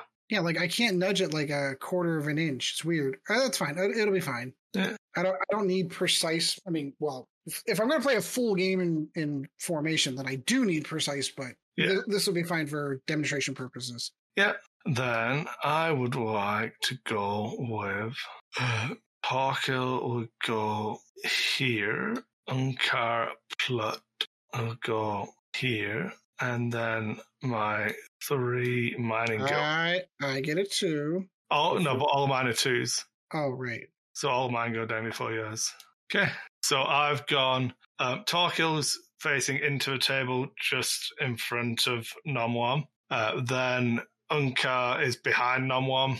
And then the 3 mining guilds are still centered, but up the table on my left flank a little bit, pointing directly at some asteroids. Who knew? Because they're unaffected by them. They are indeed unaffected by the asteroids for movement. Oh, the other thing I do need to do, obviously, is... It won't let me nudge the direction I really need this to go. Put Torkil's mobile arc to a right-hand side. Oh, it's fine. So we're going to put you down there and put Hal down here. And if I do that right...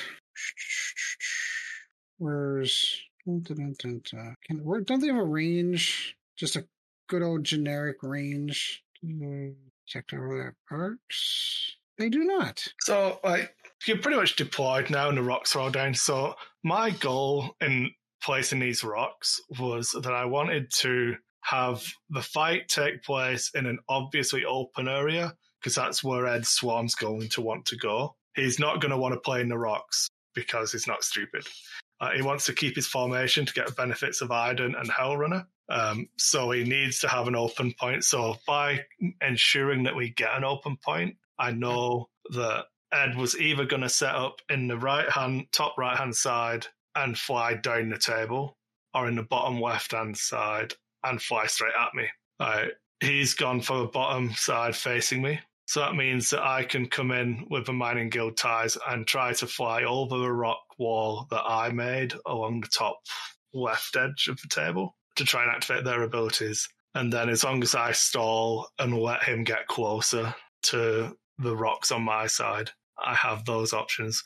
Whereas if Ed had deployed in the top right, or his right-hand flank and flown down the table, I could have basically switched the positions of the TIE fighters and had them come across the big rocks as well that Ed placed instead, if that makes sense. Correct. Yeah. So my thought process for building what I built, I knew the very first thing he was going to do is put a big rock towards the front of my deployment zone, mostly because it's going to be a big obstacle that's going to disrupt a big swath. Because when you run a swarm like this that are trying to stay in close formation because they're trying to benefit from some aura ability like that, they're all going to try to be as close as they can and try to fly in a formation. So putting a big rock right in front of me kind of busts up that formation. So in my mind, that top half of the board is basically off limits at this juncture because it's going to break up the formation almost immediately after I start my first movement activation phase. So I wanted to make sure that the second largest rock on the board was as far away from me as humanly possible. So I had either two options. Either I could put it in the top left and just if I'm going to have a no-fly zone, I can just put both big rocks up there, or hope to do what I was able to do, which was build a wall in front of his entire deployment zone. Now, granted, his TIE fighters can go through those without a problem, but the rest of his ships can't. So there are things that I'm building a wall in front of him that he's either going to have to come right at me and right into the kill zone of my formation, getting all the rerolls, or he's going to have to go through the rocks and negotiate. Yeah. So do you want to talk through how you'd open in this instance? So I'd want to see what your plan would be with those TIE fighters, because I know that they're probably going to come hard and fast, and I want to be able to react to those. So at this juncture in the game, it becomes target priority. What is the first thing that you want to get off the board? And maybe I'm wrong, but my assessment on this one is I'm assigning Torkil Mux the highest priority. I'd like to get him off the board first. And then I'd like to get Nom Lam off. Because while the others are all, like, the Mining Guild ties are really cool, if I stay away from the rocks, their special ability doesn't really affect me. So the ones that do affect me are things like Torko's ability and Nom Nom's. I'd like to be able to get those off the board as quickly as possible. So whenever he placed lower left going in that direction, that's the direction I want to counter. I want to try to get those 2 ships off the board as quickly as possible. If I stay away from the rocks, like I should, TIE fighters are just TIE fighters. Yep. And I've got more of them. Okay, so do you want to... So seeing as we're not going to do multiple lists on this one, do you want to go through... Sure, we can probably go through a couple of turns. Yeah. So I went through the motions of setting some dials. Oh, see, I didn't do that. I know, that's right, because you were talking. So for me, the first thing you need to do against Howl and Iden Swarm is you need to get rid of Iden's ability. So you just need to shoot anything. If you kill an Academy and they choose not to use Iden, that's a win for you, because there's still a ship down. So my target priority is irrelevant until Iden's gone. I just need to shoot stuff, because if I kill an Academy and he chooses not to use Iden, I'm still winning. If I then shoot a second Academy and he chooses again to not use Iden, at some point he has to burn her. And then as soon as Iden's gone, you can switch on to trying to focus down Howl Runner. What I mean by that is don't take bad shots at Howl Runner if you're fighting with Iden, because it's irrelevant. You take the best shots you can, and if you kill something, great. That makes sense? Makes sense. My target priority, of course, since I put Torkomax in the highest possibility, I want to make sure, see which way he's going to go. The way that he's currently positioned with the mobile arc heading to the lower right, my suspicion is he's going to fly through those rocks. So the question becomes is, do I speed my way to get there and try to take him out, and then face the wrath of everything else that's coming?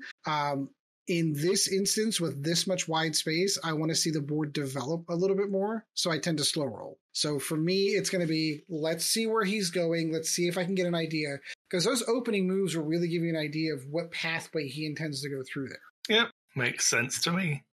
Okay, so I would be moving first. I think it's Control R. Is it Control R? I don't know anymore. Oh, it's not Control, so Control S. There we go, yeah. And then K, C for collision, moves me back. So Nom One bumps into Torkil at the start. To no one's great surprise. Then I get to see where Ed moves his Academy pilots. So we literally just talked this through, but it's going to be a nice 2 straights, and they're all going to focus. Yeah. So then it's my entire list goes next. So correct. Control S. So Torkil stays still and stresses.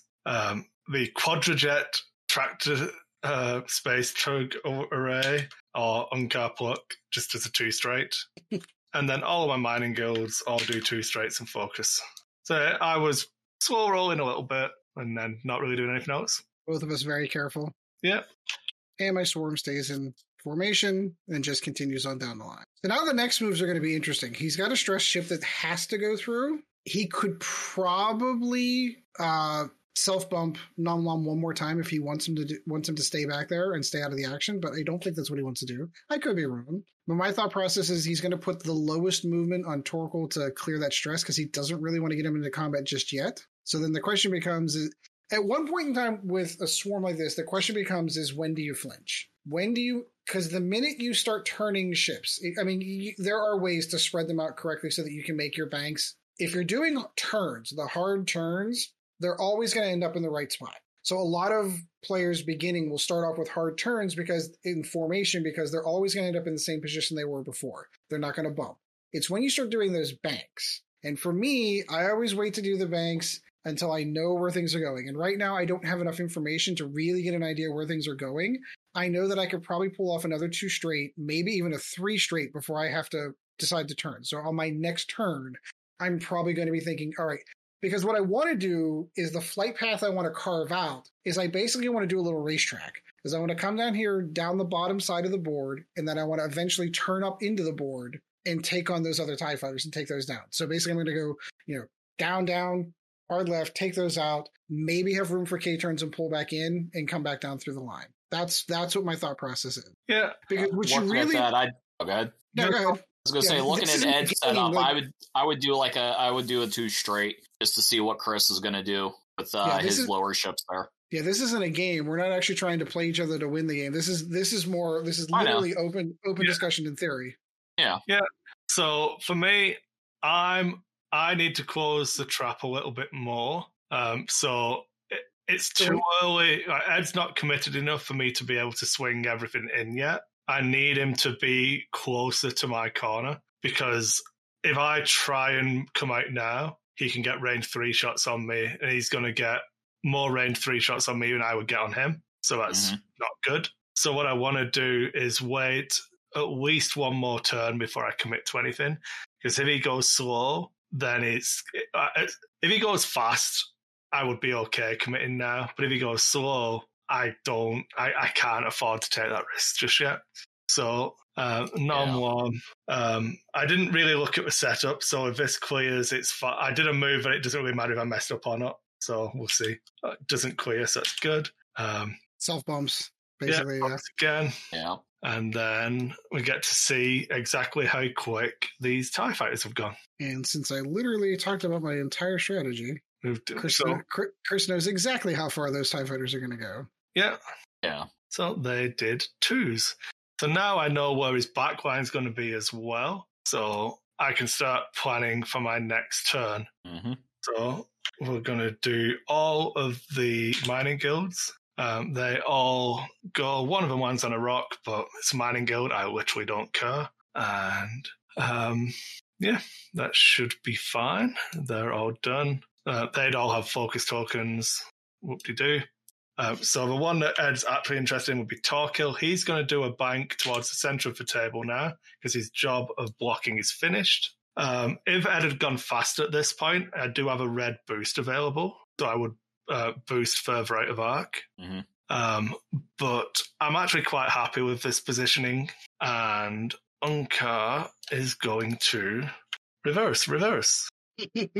So you had mentioned in the previous turn about closing, or the beginning of this turn about closing the trap. Do you kind of want to talk about what your thought process is in there? Because you're basically doing a vice, is really what you're doing. Yeah, so the meat of my list is obviously the 3 named pilots, and I put them in a position where they could be isolated. So once you set up in that gutter, I needed to convince you to keep coming down that gutter, because ideally I want to either be behind you or attacking down your column. Right, where they can't shoot. Yeah, I don't want to fly into the front arc of 7 TIE fighters. Why not? Who can say? So by closing the trap, what I want to do is get you in a position where Non-Wom is going to be blocking, so you can't just come and turn around the corner, because Non-Wom's going to be there, and he moves before you, so he's going to move in and just be in your way. So if you try and turn, Non-Wom's going to block you. And then if you try and turn early, you've got the rocks that you placed. So that's kind of my hope at the moment, that I can get these TIE fighters into range 3, start doing anything interesting, and get Unkar and Non-Wom into you whilst Torkil does his things. Yeah, I'm crazy enough. I'd do like a 2 bank with Edge ships.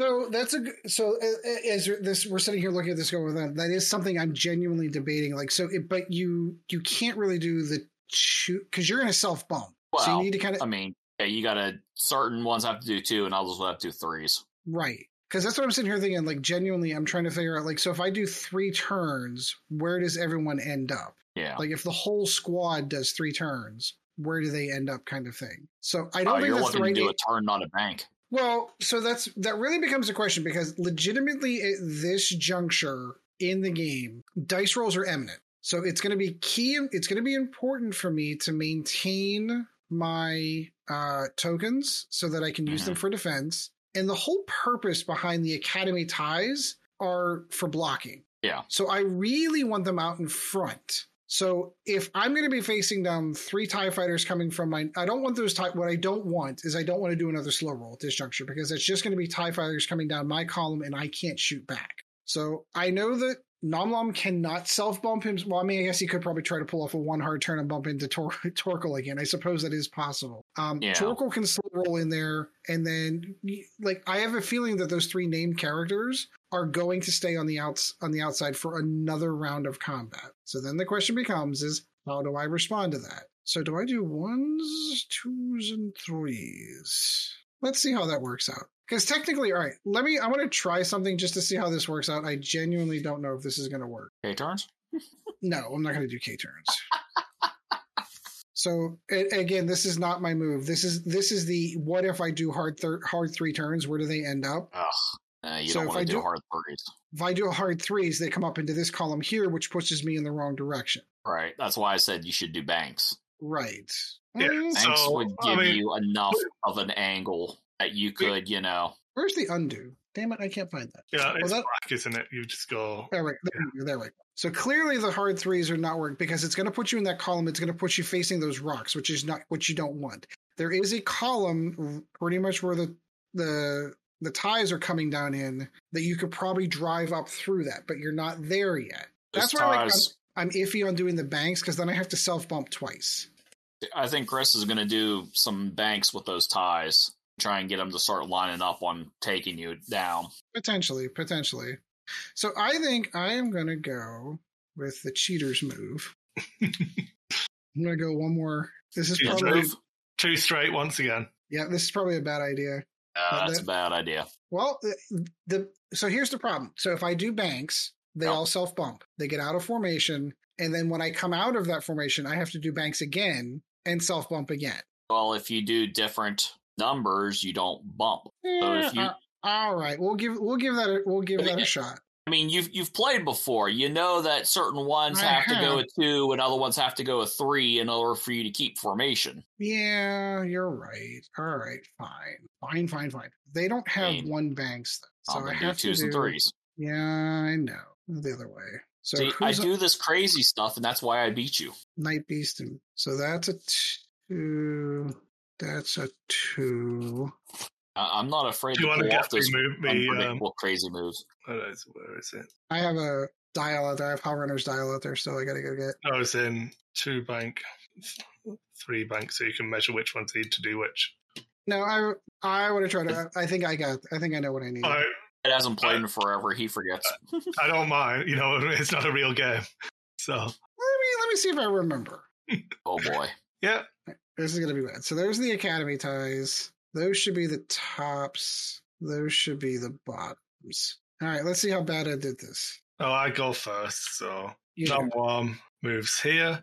So he's basically now hiding behind this rock because if you go straight, my corner should be the closest point to you. Mm-hmm.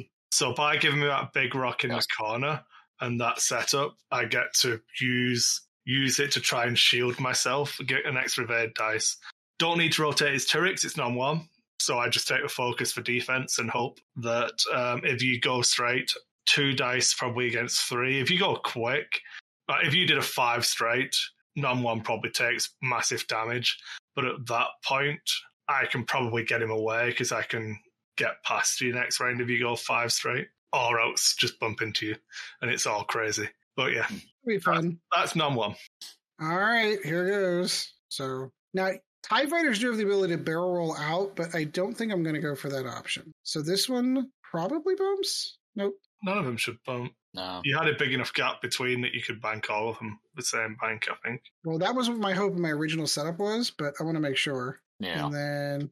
We weren't planning when we originally did it to do all of it, but yeah, it's fine. So those are those. Now the rest of your squad.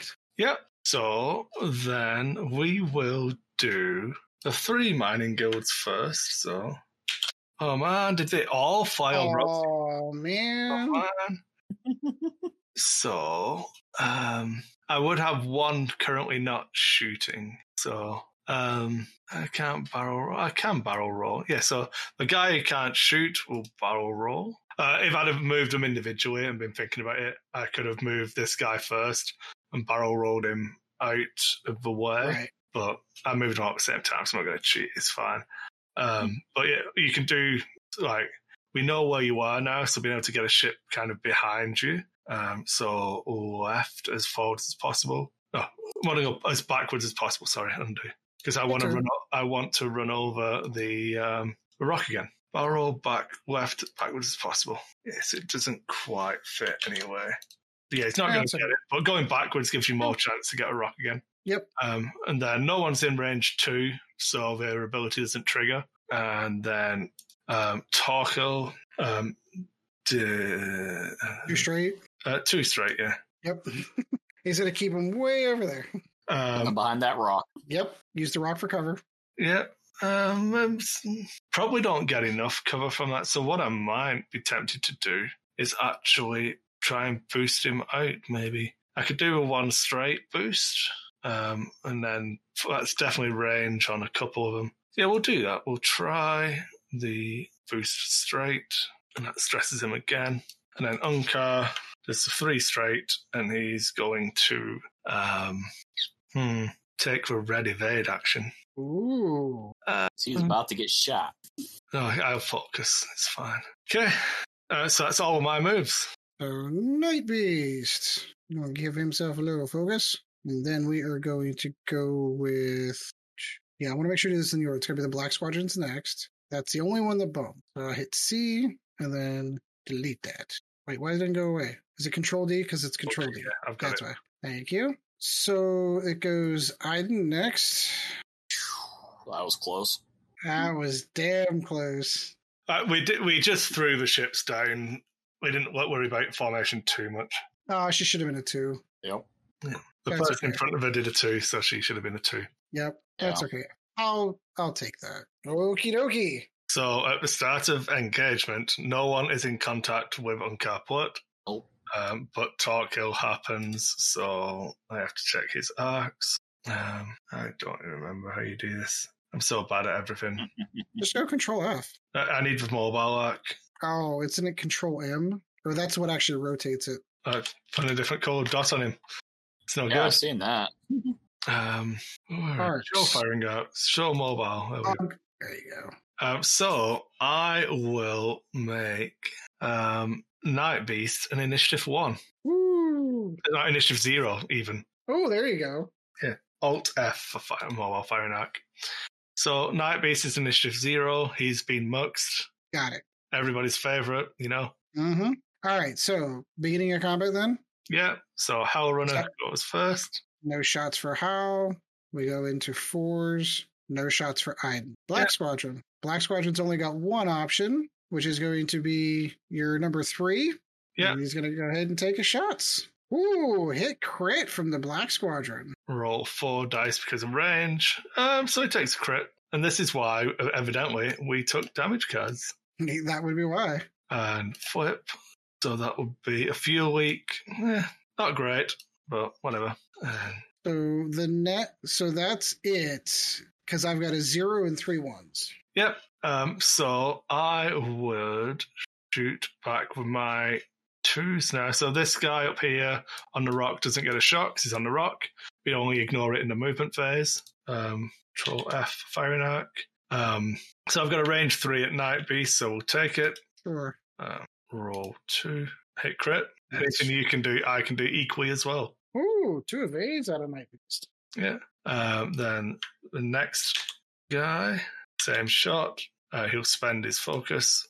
For 2 hits. 2 hits.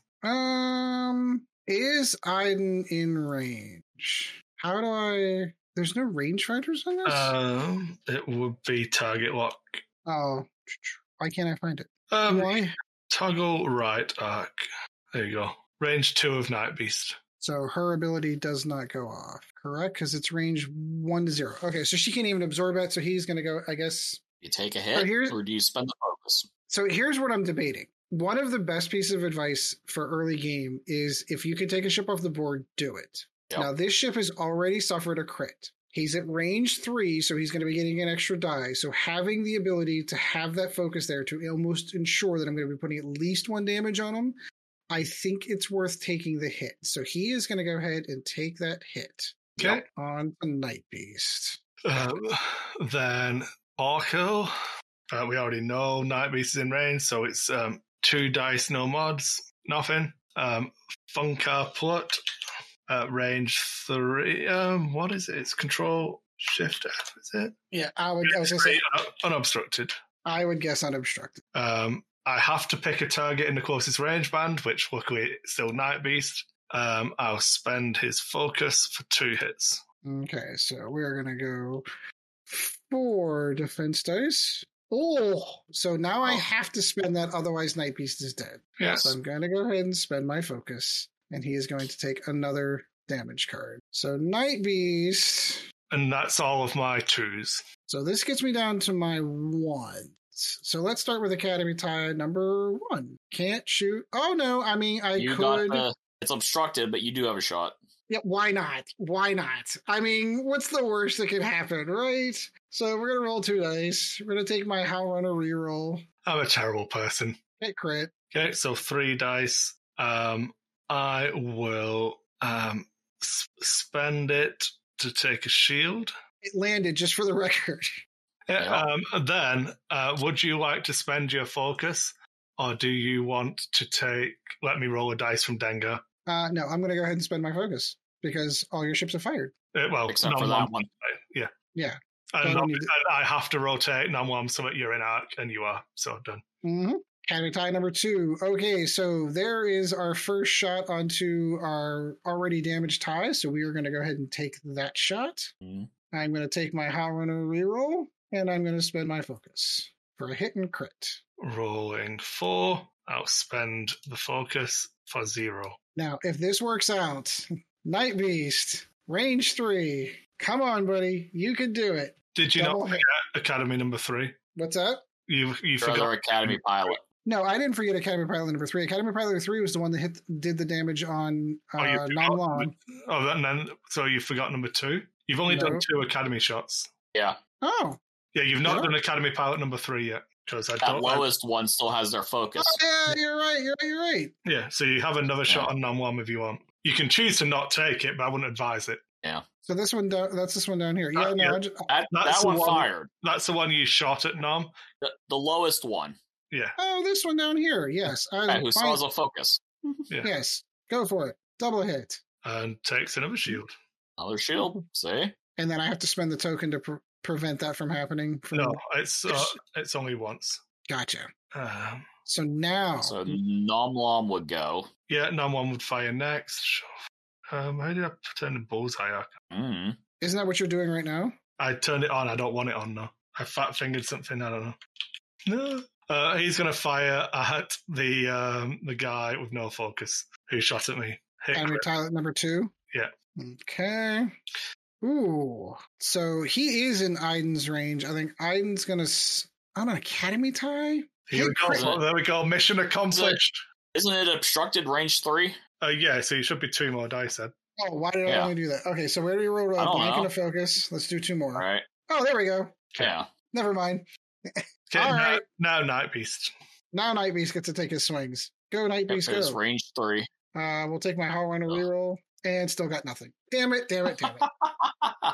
That's typical. Yeah. Okay, so now we see if any of this actually works. So I would do 1 more round because that theoretically is when all of my stuff should turn on. Correct. So the question then becomes is, what do I find to be the bigger threats? He has no rocks to go through? Yeah, you avoided my Magsab closure, so now it's basically Namwam and all of my other fun stuff. Correct. Namwam's going to have to go straight to avoid that rock. Correct. But he can rotate that firing arc, so fun there. Right, and so a 2 straight can actually put him in a position where he's not getting shot, though. And a 2 straight puts me in a horrible position on the next turn. But a 2 straight will land him on that rock. No, I'm talking for my moves. Oh, I thought you were talking Namwam. I think 2 straight might still clip that rock. Then again, I'm not used to this scale, so. Mm-hmm. So, Academy type number. What do these guys have in the 1 range? What do you mean? On the dial, the ties. Nothing. Honestly don't One hards. 1 hards, that's it.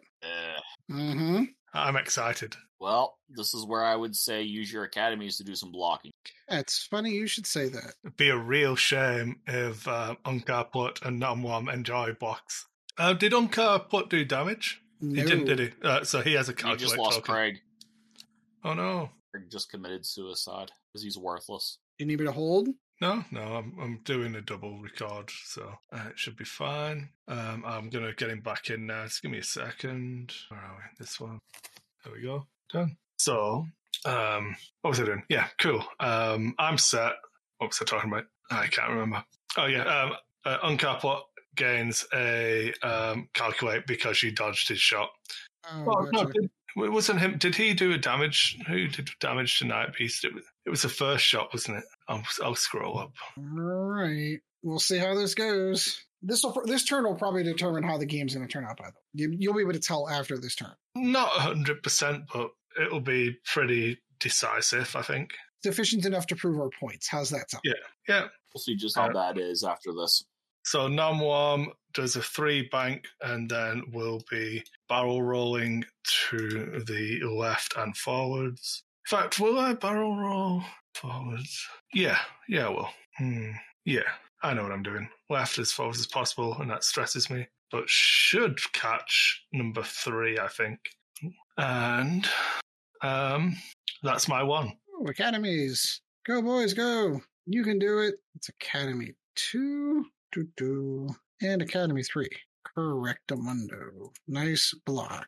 So that's your 1. So my 2s go next. And we will do this guy first. And focus. This guy and focus. Nice. This guy and bump. And they can go over here. Torquil clears its stress. Nice move. And he'll just focus. He's happy to just let you split some fire, shoot some different ships. Then Unka, I wasn't really sure if I was going to need to barrel roll Nom or not, but I did. So he'll bump now. Coming up the works. That is old Night Beast. He's going to do... He gets his free focus. Now, is that perform or is that... It's a quiet. It's a perform a free focus action, sorry. So you can't double stack focus. So he's going to evade. But it should say on your card, so I'll double check. It does. You may perform a focus action, yeah. And then that's the rest of my squad then, correct? Yeah, I'm all done. There's a black squadron coming in. You spent Iden's charge, remember? No, you didn't. Because you didn't roll enough dice. Yeah, so I remember. I'm going to come in with a focus and Howlrunner. That's fine. I was hoping she'd have cleared that. I actually debated 3, which is probably what I should have done, because it doesn't get enough of the rerolls in there that I'm going to want. Because how do you do the target lock one again? I couldn't remember. There you go, Ed. Arcs, target lock control. Oh yeah, no, I still catch enough. I still catch 4 ships. Oh, there we go. All right. Do you have pre-combat maneuvers you need to do? I do. Control Alt F, sorry, that one. So I will. I think we'll do Academy Pilot number 1. No, that's stupid. What am I talking about? We'll do Night Beast again. That figures. Okay. Old Howlrunner. So again, going under the theory of trying to take a ship out as much as possible, we are going to go ahead and put our range 2 shots into number 3. Yep, I bumped to number 3, so... I know. And she gets to use her own ability, finally, for 2 hits. 1 evade, down to 1. That is going to be Iden next. Same bat channel. We are going to use our Howlrunner reroll and spend our focus. And takes a crit, which is Wounded Pilot, which gives me another damage card and flips Feel Weak, and is dead. So now I have my 2s. My 3. Oh, you have 3? Yeah, you're black. Yeah. Yeah, you left that one alone. So my choice of range 1 shots, both of them are focused, both of them are undamaged. I've got a distinct feeling that Night Beast is going to be out of firing arc for MGS 1. So I'm going to focus on MGS 2, where I think I'm going to get the most shots. So I'm going to take that range 1 shot. Yeah. And my Howlrunner Reaver for a hit, and a crit. I'll spend my focus and just take a crit. Of course you are. And the crit is structural damage. So I'm crappier at evading. So that is my 3.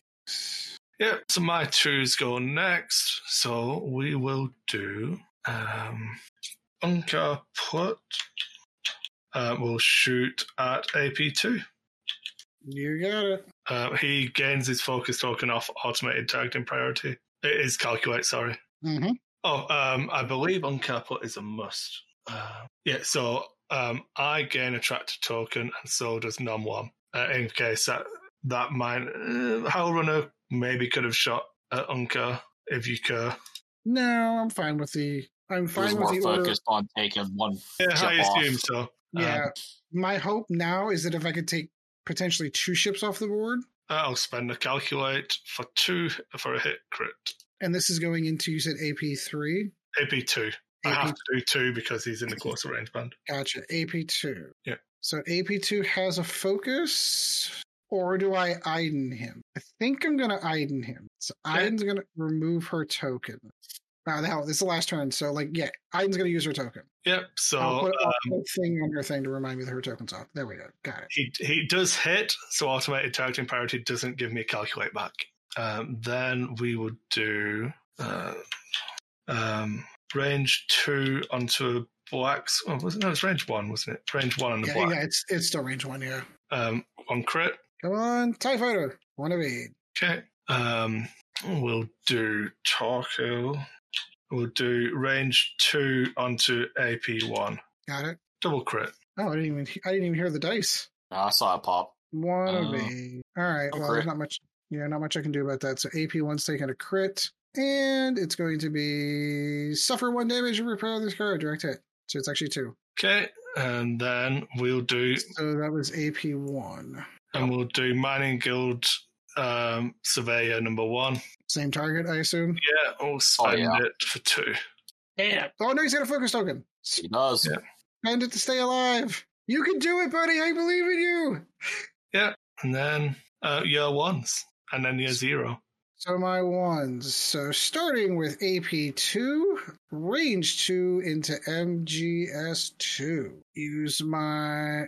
Is he in the reroll or not? I don't know. I think he's. No, he is. He's one of the 2 that's in the reroll. So, okay, he does get. And he will spend that token for 2 hits. Takes 1. So he's down to 1, right? Yep. Yep.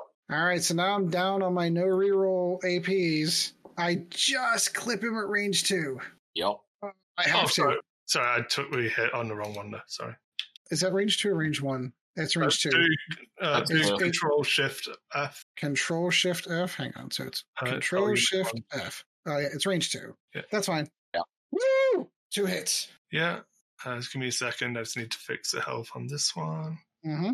I suppose I don't really, because this is the last round. Yeah, he's dead. And last but not least, Night Beast is going to throw down on Torkel, who was my original target. Well, doesn't his other ship go first? Yep. And Nom One would go next. Oh, yeah. Sorry. You're right. I apologize. You are correct, sir. I think Nom Lam has a shot on Night Beast. Yeah, I'm going to take it. Probably not on Night Beast, so. That's it. I'll take a range 1 on onto Hellrunner. Ooh. Hit crit. Really big boo. I knew it. I knew she was taking a crit. Every time she gets shot at. It's going to be direct hit, by the way. Direct hit. Yep. Every time she gets shot at, that is what happens.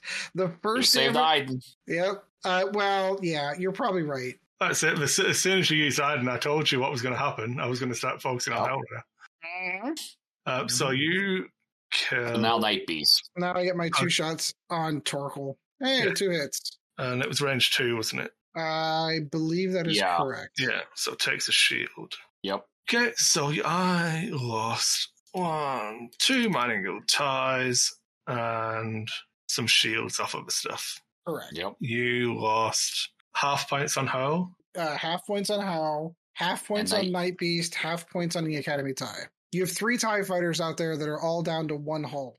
So you're currently winning by 3 points, but I feel like I'm still doing okay. Yeah, because you've got enough that you can take shots. You can mop Hellrunner up in 1 shot. You can mop Night Beast up in the Academy tie in 1 piece. Like, they've done what they're going to do. Because the following turn after this, the swarm has to break up. Yeah. There's no other choice at this juncture. So sure, some of the ones towards the top of the board might go off after Torkel. Some of the others will probably K-turn to try to see if they can come back and take out Nom Lam maybe. But like legitimately, this is the point in time in flying every swarm where at some point in time contact happens and the swarm breaks up. So what you hope is that opening volley, that 1 shot where you get as many rerolls as humanly possible is in there, that you do something like they did, which is take 1 or 2 ships off the board. That's the most you can genuinely hope for. You're never going to be able to keep a swarm in formation the entire time. No. I'm relatively happy with how it went as well, because Nomwam gets out of the way for Unkar Put to start crashing into people. Yep. So Unkar's happy, Nom's happy, and Torkil's still alive. So and he's hiding. So yeah. Yeah, because effectively what ends up happening is I have to basically send 4 TIE fighters after Torkil to get him off the board, which means I'm ignoring the other TIE fighter. And that leaves a 1 hit point Hol Runner with 2 other ships to potentially take down Nom Lam, which is not going to happen in 1 round of shooting. So Hal's going to die, and then that leaves 2 TIE fighters chasing after that. Do you want to do just some movement from this round, not worry about actual combat? Sure. It's getting kind of late. It is getting kind of late, though. Yeah, we'll be done once we do. Sure. Talk about was how the differences I would have chosen for your deployment and stuff. Sure. I might have to ask for a 2-minute nature break though. Yeah, that's fine. Yeah. So if it were me, what would I do in this situation? It's you. Cry. I think he's gonna make that. Always a good thing to hear. I think they're gonna make that. Oh, you can't do that. I'm a terrible boy. I'm terrible at X-Wing. So that's over. It's all right. You're playing Ed, so it doesn't matter. Yeah. I for a moment, I thought that the stress was on Unkar, not on Nomwam. So I nearly dialed in an illegal move. Yeah, I think he'll make that. Sorry, you made me think. No, it's okay. I'm pretty happy that I know how this all goes, so I'm not massively concerned. It should be fun though. That's AP2. So what I'll do is, while you're thinking, I'll talk about what I would have done differently for your obstacles. Sure. So the first thing I would have done if I was flying Ed's Swarm is I would have taken 3 gas clouds instead of the small rocks, because then I can effectively just put the gas clouds right on my table edge and fly over them in the first round, and it's irrelevant. Yeah, that's not a bad idea. Because the worst case scenario is you end up suffering a strain as well as not getting your action. But if it's the first turn, you shouldn't be in combat, so you're going to be then doing a 2 or whatever. Like you did, what was it, 3 2s on the trot or 3 blue moves on the trot? Correct. So you had lots of time to clear the strain you would have potentially gained. But that makes it even easier for you to have that open table that you're looking for. Yeah, no, I have it in hindsight. I agree. All right, we're ready to go. Yeah. So Nomwam isn't going to do a 4K because he's stressed. He's going to do the 3. Oh, I squeezed in. Which fits because I am not that terrible at the game. I thought it is. I thought that the Black Squadron was going to block that. And he's going to link it into a rotation. Of course he is. Anti-clockwise, which stresses him. I was convinced that I had blocked him in. Oh, so that's my 1s. Oh, fine. So I should point out the obvious mistake that I made as well. Torkil should have used his ability on the Black Squadron, not on Night Beast, because I only had 2 ships who could shoot Night Beast. So I could have shot more ships at at the Black Squadron, who out initiatives me, so can initiative kill me, which is what happened. If I have left Night Beast, I would have died to the same shot, but I would have been initiative still on the table to get the shot back. So that was a mistake from my part, just through not really thinking about it. All right, good sir, you're up. Okay, so lots of bumps here. Oh, big sad. We will. I think this will be fun. Let's check ranges. Draw F. Range 2. Oh no. Range 2 in the act. The range 1 to Iden. Range 1. Range 1. Okay, so I am going to tractor beam this gentleman here, and he's going to barrel roll left and backwards. Imagine that. Would you like to roll a damage dice? No. Oh, you bastard. Job, Ed. He's got his damage card on him. Yeah, good. Got some red rolls going. It's more that it's 1 less shot coming at Torkil, which is good for me. This guy may clear now. Oh, yes. Nice. Clears the path. Very nice. And we'll do that. And then Tarkill bumps. Very nice. Yeah. Okay. So, then the Night Beast is going to be Mr. Irrelevant. Yeah. Because I wasn't sure if you're going straight with Torkoal, we're just going to shoot down the line. So I had to take a shot there. Yeah. Surprised you didn't barrel roll with him. It would get him out of Torkoal's arc. I don't think I have to worry about that. Oh, wait, he's got his arc pointed off to the side anyway. Holy Crow got a front arc. Yeah. Yeah, he's got a 3-dice primary out the front. So this is the one thing that you're going to screw up. Oh, yeah. Oh, you screwed that up. I didn't do that. Yeah, I'd have barrel rolled with him. Yeah, it's okay. Because I think it's not. I think that screws up Howlrunner too. Yeah. But I still have a lot of ships pointing in the direction I want them to be pointing. Yeah. I only have Unkar to shoot Howlrunner. Oh, darn. So you have pre-game. Yeah, so I've got 3 shots on which are damage ones here. So Howlrunner's got 1, Night Beast is down to 1. Yeah. And Academy Tie 1 is down to 1, but you're currently touching Academy Tie 1 with Torkoal, which is the reason why I did that. Yeah. Torkoal gets to make play a 0 and fun. Yeah. Torkoal can make anyone a 0, really. Probably would want to stop. Doesn't really matter, does it? Maybe Iden? Maybe, yeah. No, Howlrunner, because Unkar has got a better chance of killing Howl. So yeah. So I'd have 1, 2. Yeah, I think that's fine. What were we going to say, sorry? So the upside is how many range 1 shots did I manage to pull off on Torkoal? 1, 2, and then this is going to be range 2. So I got enough shots that I can dump into Torkoal. I assume because and that would be the reason, I would put Howlrunner down to 0 so that she doesn't get her shots onto Torkoal. Yeah. Yeah, that would be the hope, is that I can kill her, because I've not damaged Iden. Correct. So Torkoal should take maybe 3 damage, but hopefully not 4. I mean, and that would be that was just rounding up for the offense. But, what probably saves you, Torkoal, was putting that Academy Tie on the right. I agree, because otherwise you were looking at 1, 2, more shots. 6, 7, 8, 9, 10 red dice coming into Torkoal. So 1, 2. So an untokened Torkoal, by the way. Yeah. So if you hadn't tractored me, it would have worked out exactly the way I wanted it to. Luckily, I was always going to be able to track to somebody.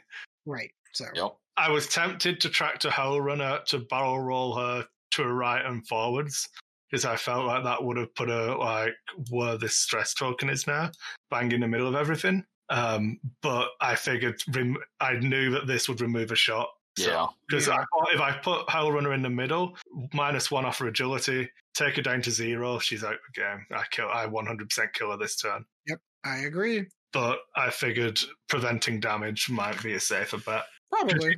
If you'd have done something weird like a 2 bank or whatever, I don't know. I can't think of what move you did now. What was it with Howlrunner? That was a 2 bank. Yeah. So that was So if you'd have done like a hard turn, the barrel roll actually just puts her in the middle of nowhere and I can't kill her. Whereas I want to just take ships off the board now. It's an interesting position. Yeah. Yep. All right, so because it's running late, I'm going to say let Chris go ahead and do his normal thing now, so I can take a real quick run, and then I'll come back while you're done. Yeah, so as we said, we knew we were probably going to run into this being 3 shows to do a full breakdown, but I mean, obviously podcast format, it's going to be pretty hard to translate what we did and why we put stuff where we did without being able to see it. Yeah. But I think getting that basics down of my squad wanted to use the rocks, so I put them in a position where it was going to be easy to fly over them. Mm-hmm. So I feel like I got the rock setup that I wanted and then managed to deploy around it. The advice I'd give for placing the ships in this one is I've got a 1 and then a bunch of 2s. So against Ed's squad, he's got more 1s than me, so he's got to commit a larger portion to his squad earlier, and it's a tie swarm, so we all have to stick together. Whereas in what he's going to do. Yeah, all my ships can go on their own. None of them need range of each other to be effective. Right. So, like, putting the large base ship in the middle of the table pointing down doesn't mean anything, because I could have chosen to not block it and done a hard one, and then a hard one and flown the opposite direction, or a hard one and barrel roll back. You know what I mean? There's a bunch of dodgy, slippery moves you can do there. So I think the main thing for this kind of matchup, where you want to deploy in such a way that you offer the possibility of the joust, because that's what you want, that's what they want, and that's what you want them to think that you're going to do as well. Yeah. And then you remove, like, did I joust Ed? Did I? No. Because you didn't get to shoot, like, was it 3 of your ships right at range at the start? Correct. And then in the next round, I blocked stuff, and you ended up splitting 5. I mean, you got a good second round. I mean, the ties kind of were setting up like almost for a joust, but not quite. Yeah. I feel like you got... you didn't get lucky on the second round because you have Hell Runner and like the mods, so it will always feel like that player rolls well because you've got soft mods and your focuses. Mm-hmm. And I fucked up with Torkil and picked the wrong chip, which cost me return shot. Yeah, kind of. I mean, it was objectively the wrong choice, so but I can recognize it and accept my mistake and not blame the dice, you see. It's learning and growing as a person. Agreed. And that's a good thing for everyone. And knowing's half the battle. Yeah. The other half is bloody violence. How did you feel about because I was saying, I don't know if you had, you could hear when you walked off, but I was saying that I felt like I won the rock placement. I got what I wanted out of it. I imagine you also felt fine. I felt fine because legitimately I don't feel like the rocks played too much of a factor in the game. The only time that it actually played a factor in the game was whenever you tractored someone onto a rock, which was going to happen. Like, unless I had target prioritied Unkar Platz, like, I don't know. Like, overall, I think there's no way that you can avoid 100% of the time that. So having that happened only once, so and the fact the rocks didn't. What I'll bring up, Ed, is given that that's one of your rocks, that could have been a gas cloud. Correct. So very good point. What was the old? What was you said? Paul Heaver was one that said, like, unless you can provide me with a reason for not taking 3 gas clouds, you should be taking 3 gas clouds. Oh, taking 3 small rocks was the default, but I think because you want to fly in a line at people, gas clouds is good for you because it doesn't really matter if you fly over them. Like, you give your worst case scenario is you lose an action and give yourself a strain, but you still get your high roll reroll, so you still got a soft mod on offense. You've still got Iden on defense, and like, you might not take the strain, and if you do, it messes up the target priority because maybe I didn't. Like, if the guy who flies over it is a full health tie, and I want to shoot the one who's down to 1 hit, you get that for free, don't you? Correct. The strain a lot of the time isn't going to be relevant. Like, it's one of the things that's really good about the new. It's not the new Tevin Wexley because it's not the snap version; it's the other subtitle, where you can in the engagement phase, people around him can flip for S foils, gain a calculate and a strain token. So your entire squad becomes strained. But if you're flying 4 T-70s, they're not going to be shooting at all 4 of them. And if they do, you win. Right. So, 3 of those don't actually pay a cost for using that ability. Only 1 of them gets shot. So that's what I mean about, I think Gas Cloud is a good choice for this squad. I think I tend to agree. I think next week we'll maybe look at doing an ace kind of list. I should message Mike back and ask what kind of list he likes to fly, so we can focus on that as well. That would be ideal. Yeah. I agree. That would probably be ideal to get an idea of what he's thinking, so that we can kind of cater to more his play style. I agree with that. That's a good idea. Not a bad one. But I wanted to do something that, like, this list has a reason to take the 3 big rocks. Like, I think this is a fun list. I wouldn't say it's going to be a world beater. I literally made it as we were setting up for the show, but I wanted to use Mining Guild ties. So And I still have a love affair with Nomwam, so whatever. Yeah, I don't know any other points on the game and on the deployment. I think the only thing I would say on your deployment, I felt like I would change your list in that I would probably take 4 academies, and then you can take a better named pilot, or use the points for a bid, or use the points for a swarm tactics or something. I don't know if Night Beast gave enough and that the Black Squadron gave enough. If you know what I mean? I think I legitimately built the list 20 minutes before we started, so it wasn't really a ton of thought going into it. But I think because I would want it so that I could have 4 ships in the front rank and 3 in the back, so that I can have Iden. I felt like there was more potential, and it showed that because of your deployment, they were out of range of some of them more for a couple of the early rounds. So when that put Harrow and Iden further back, so having them on the inside of where you're never going to turn left if you're on your left flank. So you want them on the inside of the turn to keep it tighter, if that makes any sense at all. Yeah, that makes sense. So, but it does become harder to plan the turns out. You've got to get used to flying those different initiative values. Agreed. All right. So on the next time we're going to go through with a list that's catered specifically to the type of list that Mike likes to fly, and then we'll try to counter. Are you going to play as Mike this time, or? What I was thinking as well is that I want to do an A space list as well. So we'll do. I'd probably do like a generic, do a 4X or something pretty standard. I've got an ace list built ready to go. Yeah, but I want to definitely do some ace deployment as well, because I think that's important to look at in this kind of conversation. So I have Vader Suntero 5th Brother list ready to go. Yep, we'll get it done.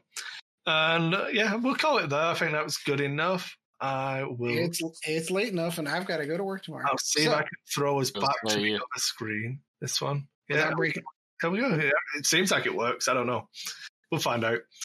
Yeah. So you can email us, like Mike did, wackofocuspodcast@gmail.com. And get 2 shows dedicated just to you. Maybe 3. Well, definitely 3 now, yeah. You can find us on Facebook at Lack of Focus Podcast. These videos, if you want to watch me ineptly use Torkel Mux, you can find it on the Dice 8 YouTube channel. We do plan to do some streaming on Twitch this Saturday, or it will be last Saturday. So if you're a Patreon, you'll hear it in time. Mm-hmm. But we're trying to do Twitch streams every Saturday. I think we've managed 2 in 6 so far. So we're gonna try. We're gonna try. Damn it. Yeah. So you can catch us on, what's your Twitch channel, Ed? That is going to be oldguygaming.mtga, because I still had my MTGA thing on there. So that's where I'll be streaming it. And I've set up the Dice 8 one as well. I noticed a couple of you guys had already followed the Dice 8 Twitch channel. So that was nice of you. You can follow me on Instagram, like Chad and Ed do, and like all of my photographs and models. It's good fun. It's either food or models is my Instagram. I don't really do many pictures of Evie.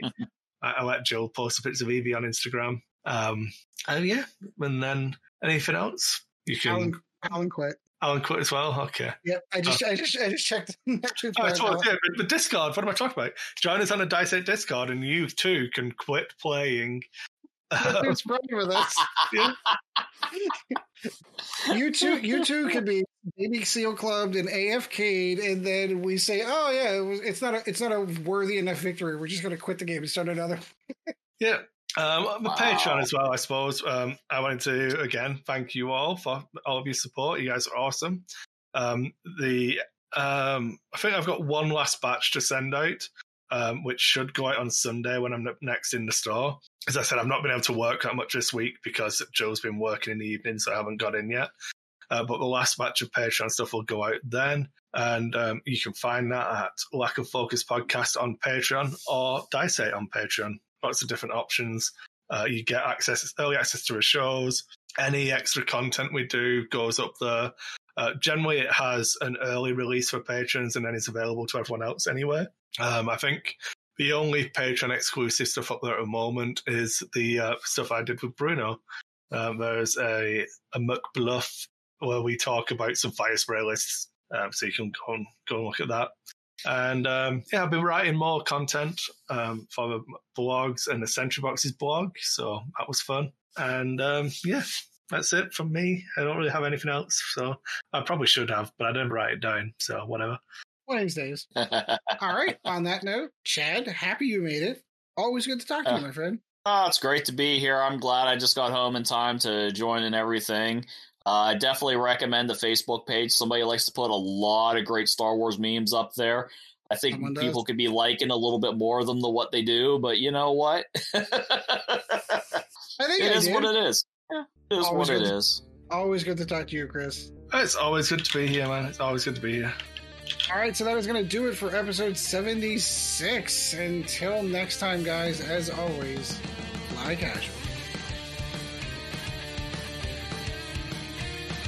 Thank you once again for joining the Lack of Focus X-Wing podcast. Check out Dice Hate Productions for all of the latest episodes, and we'll be looking forward to seeing you again next episode.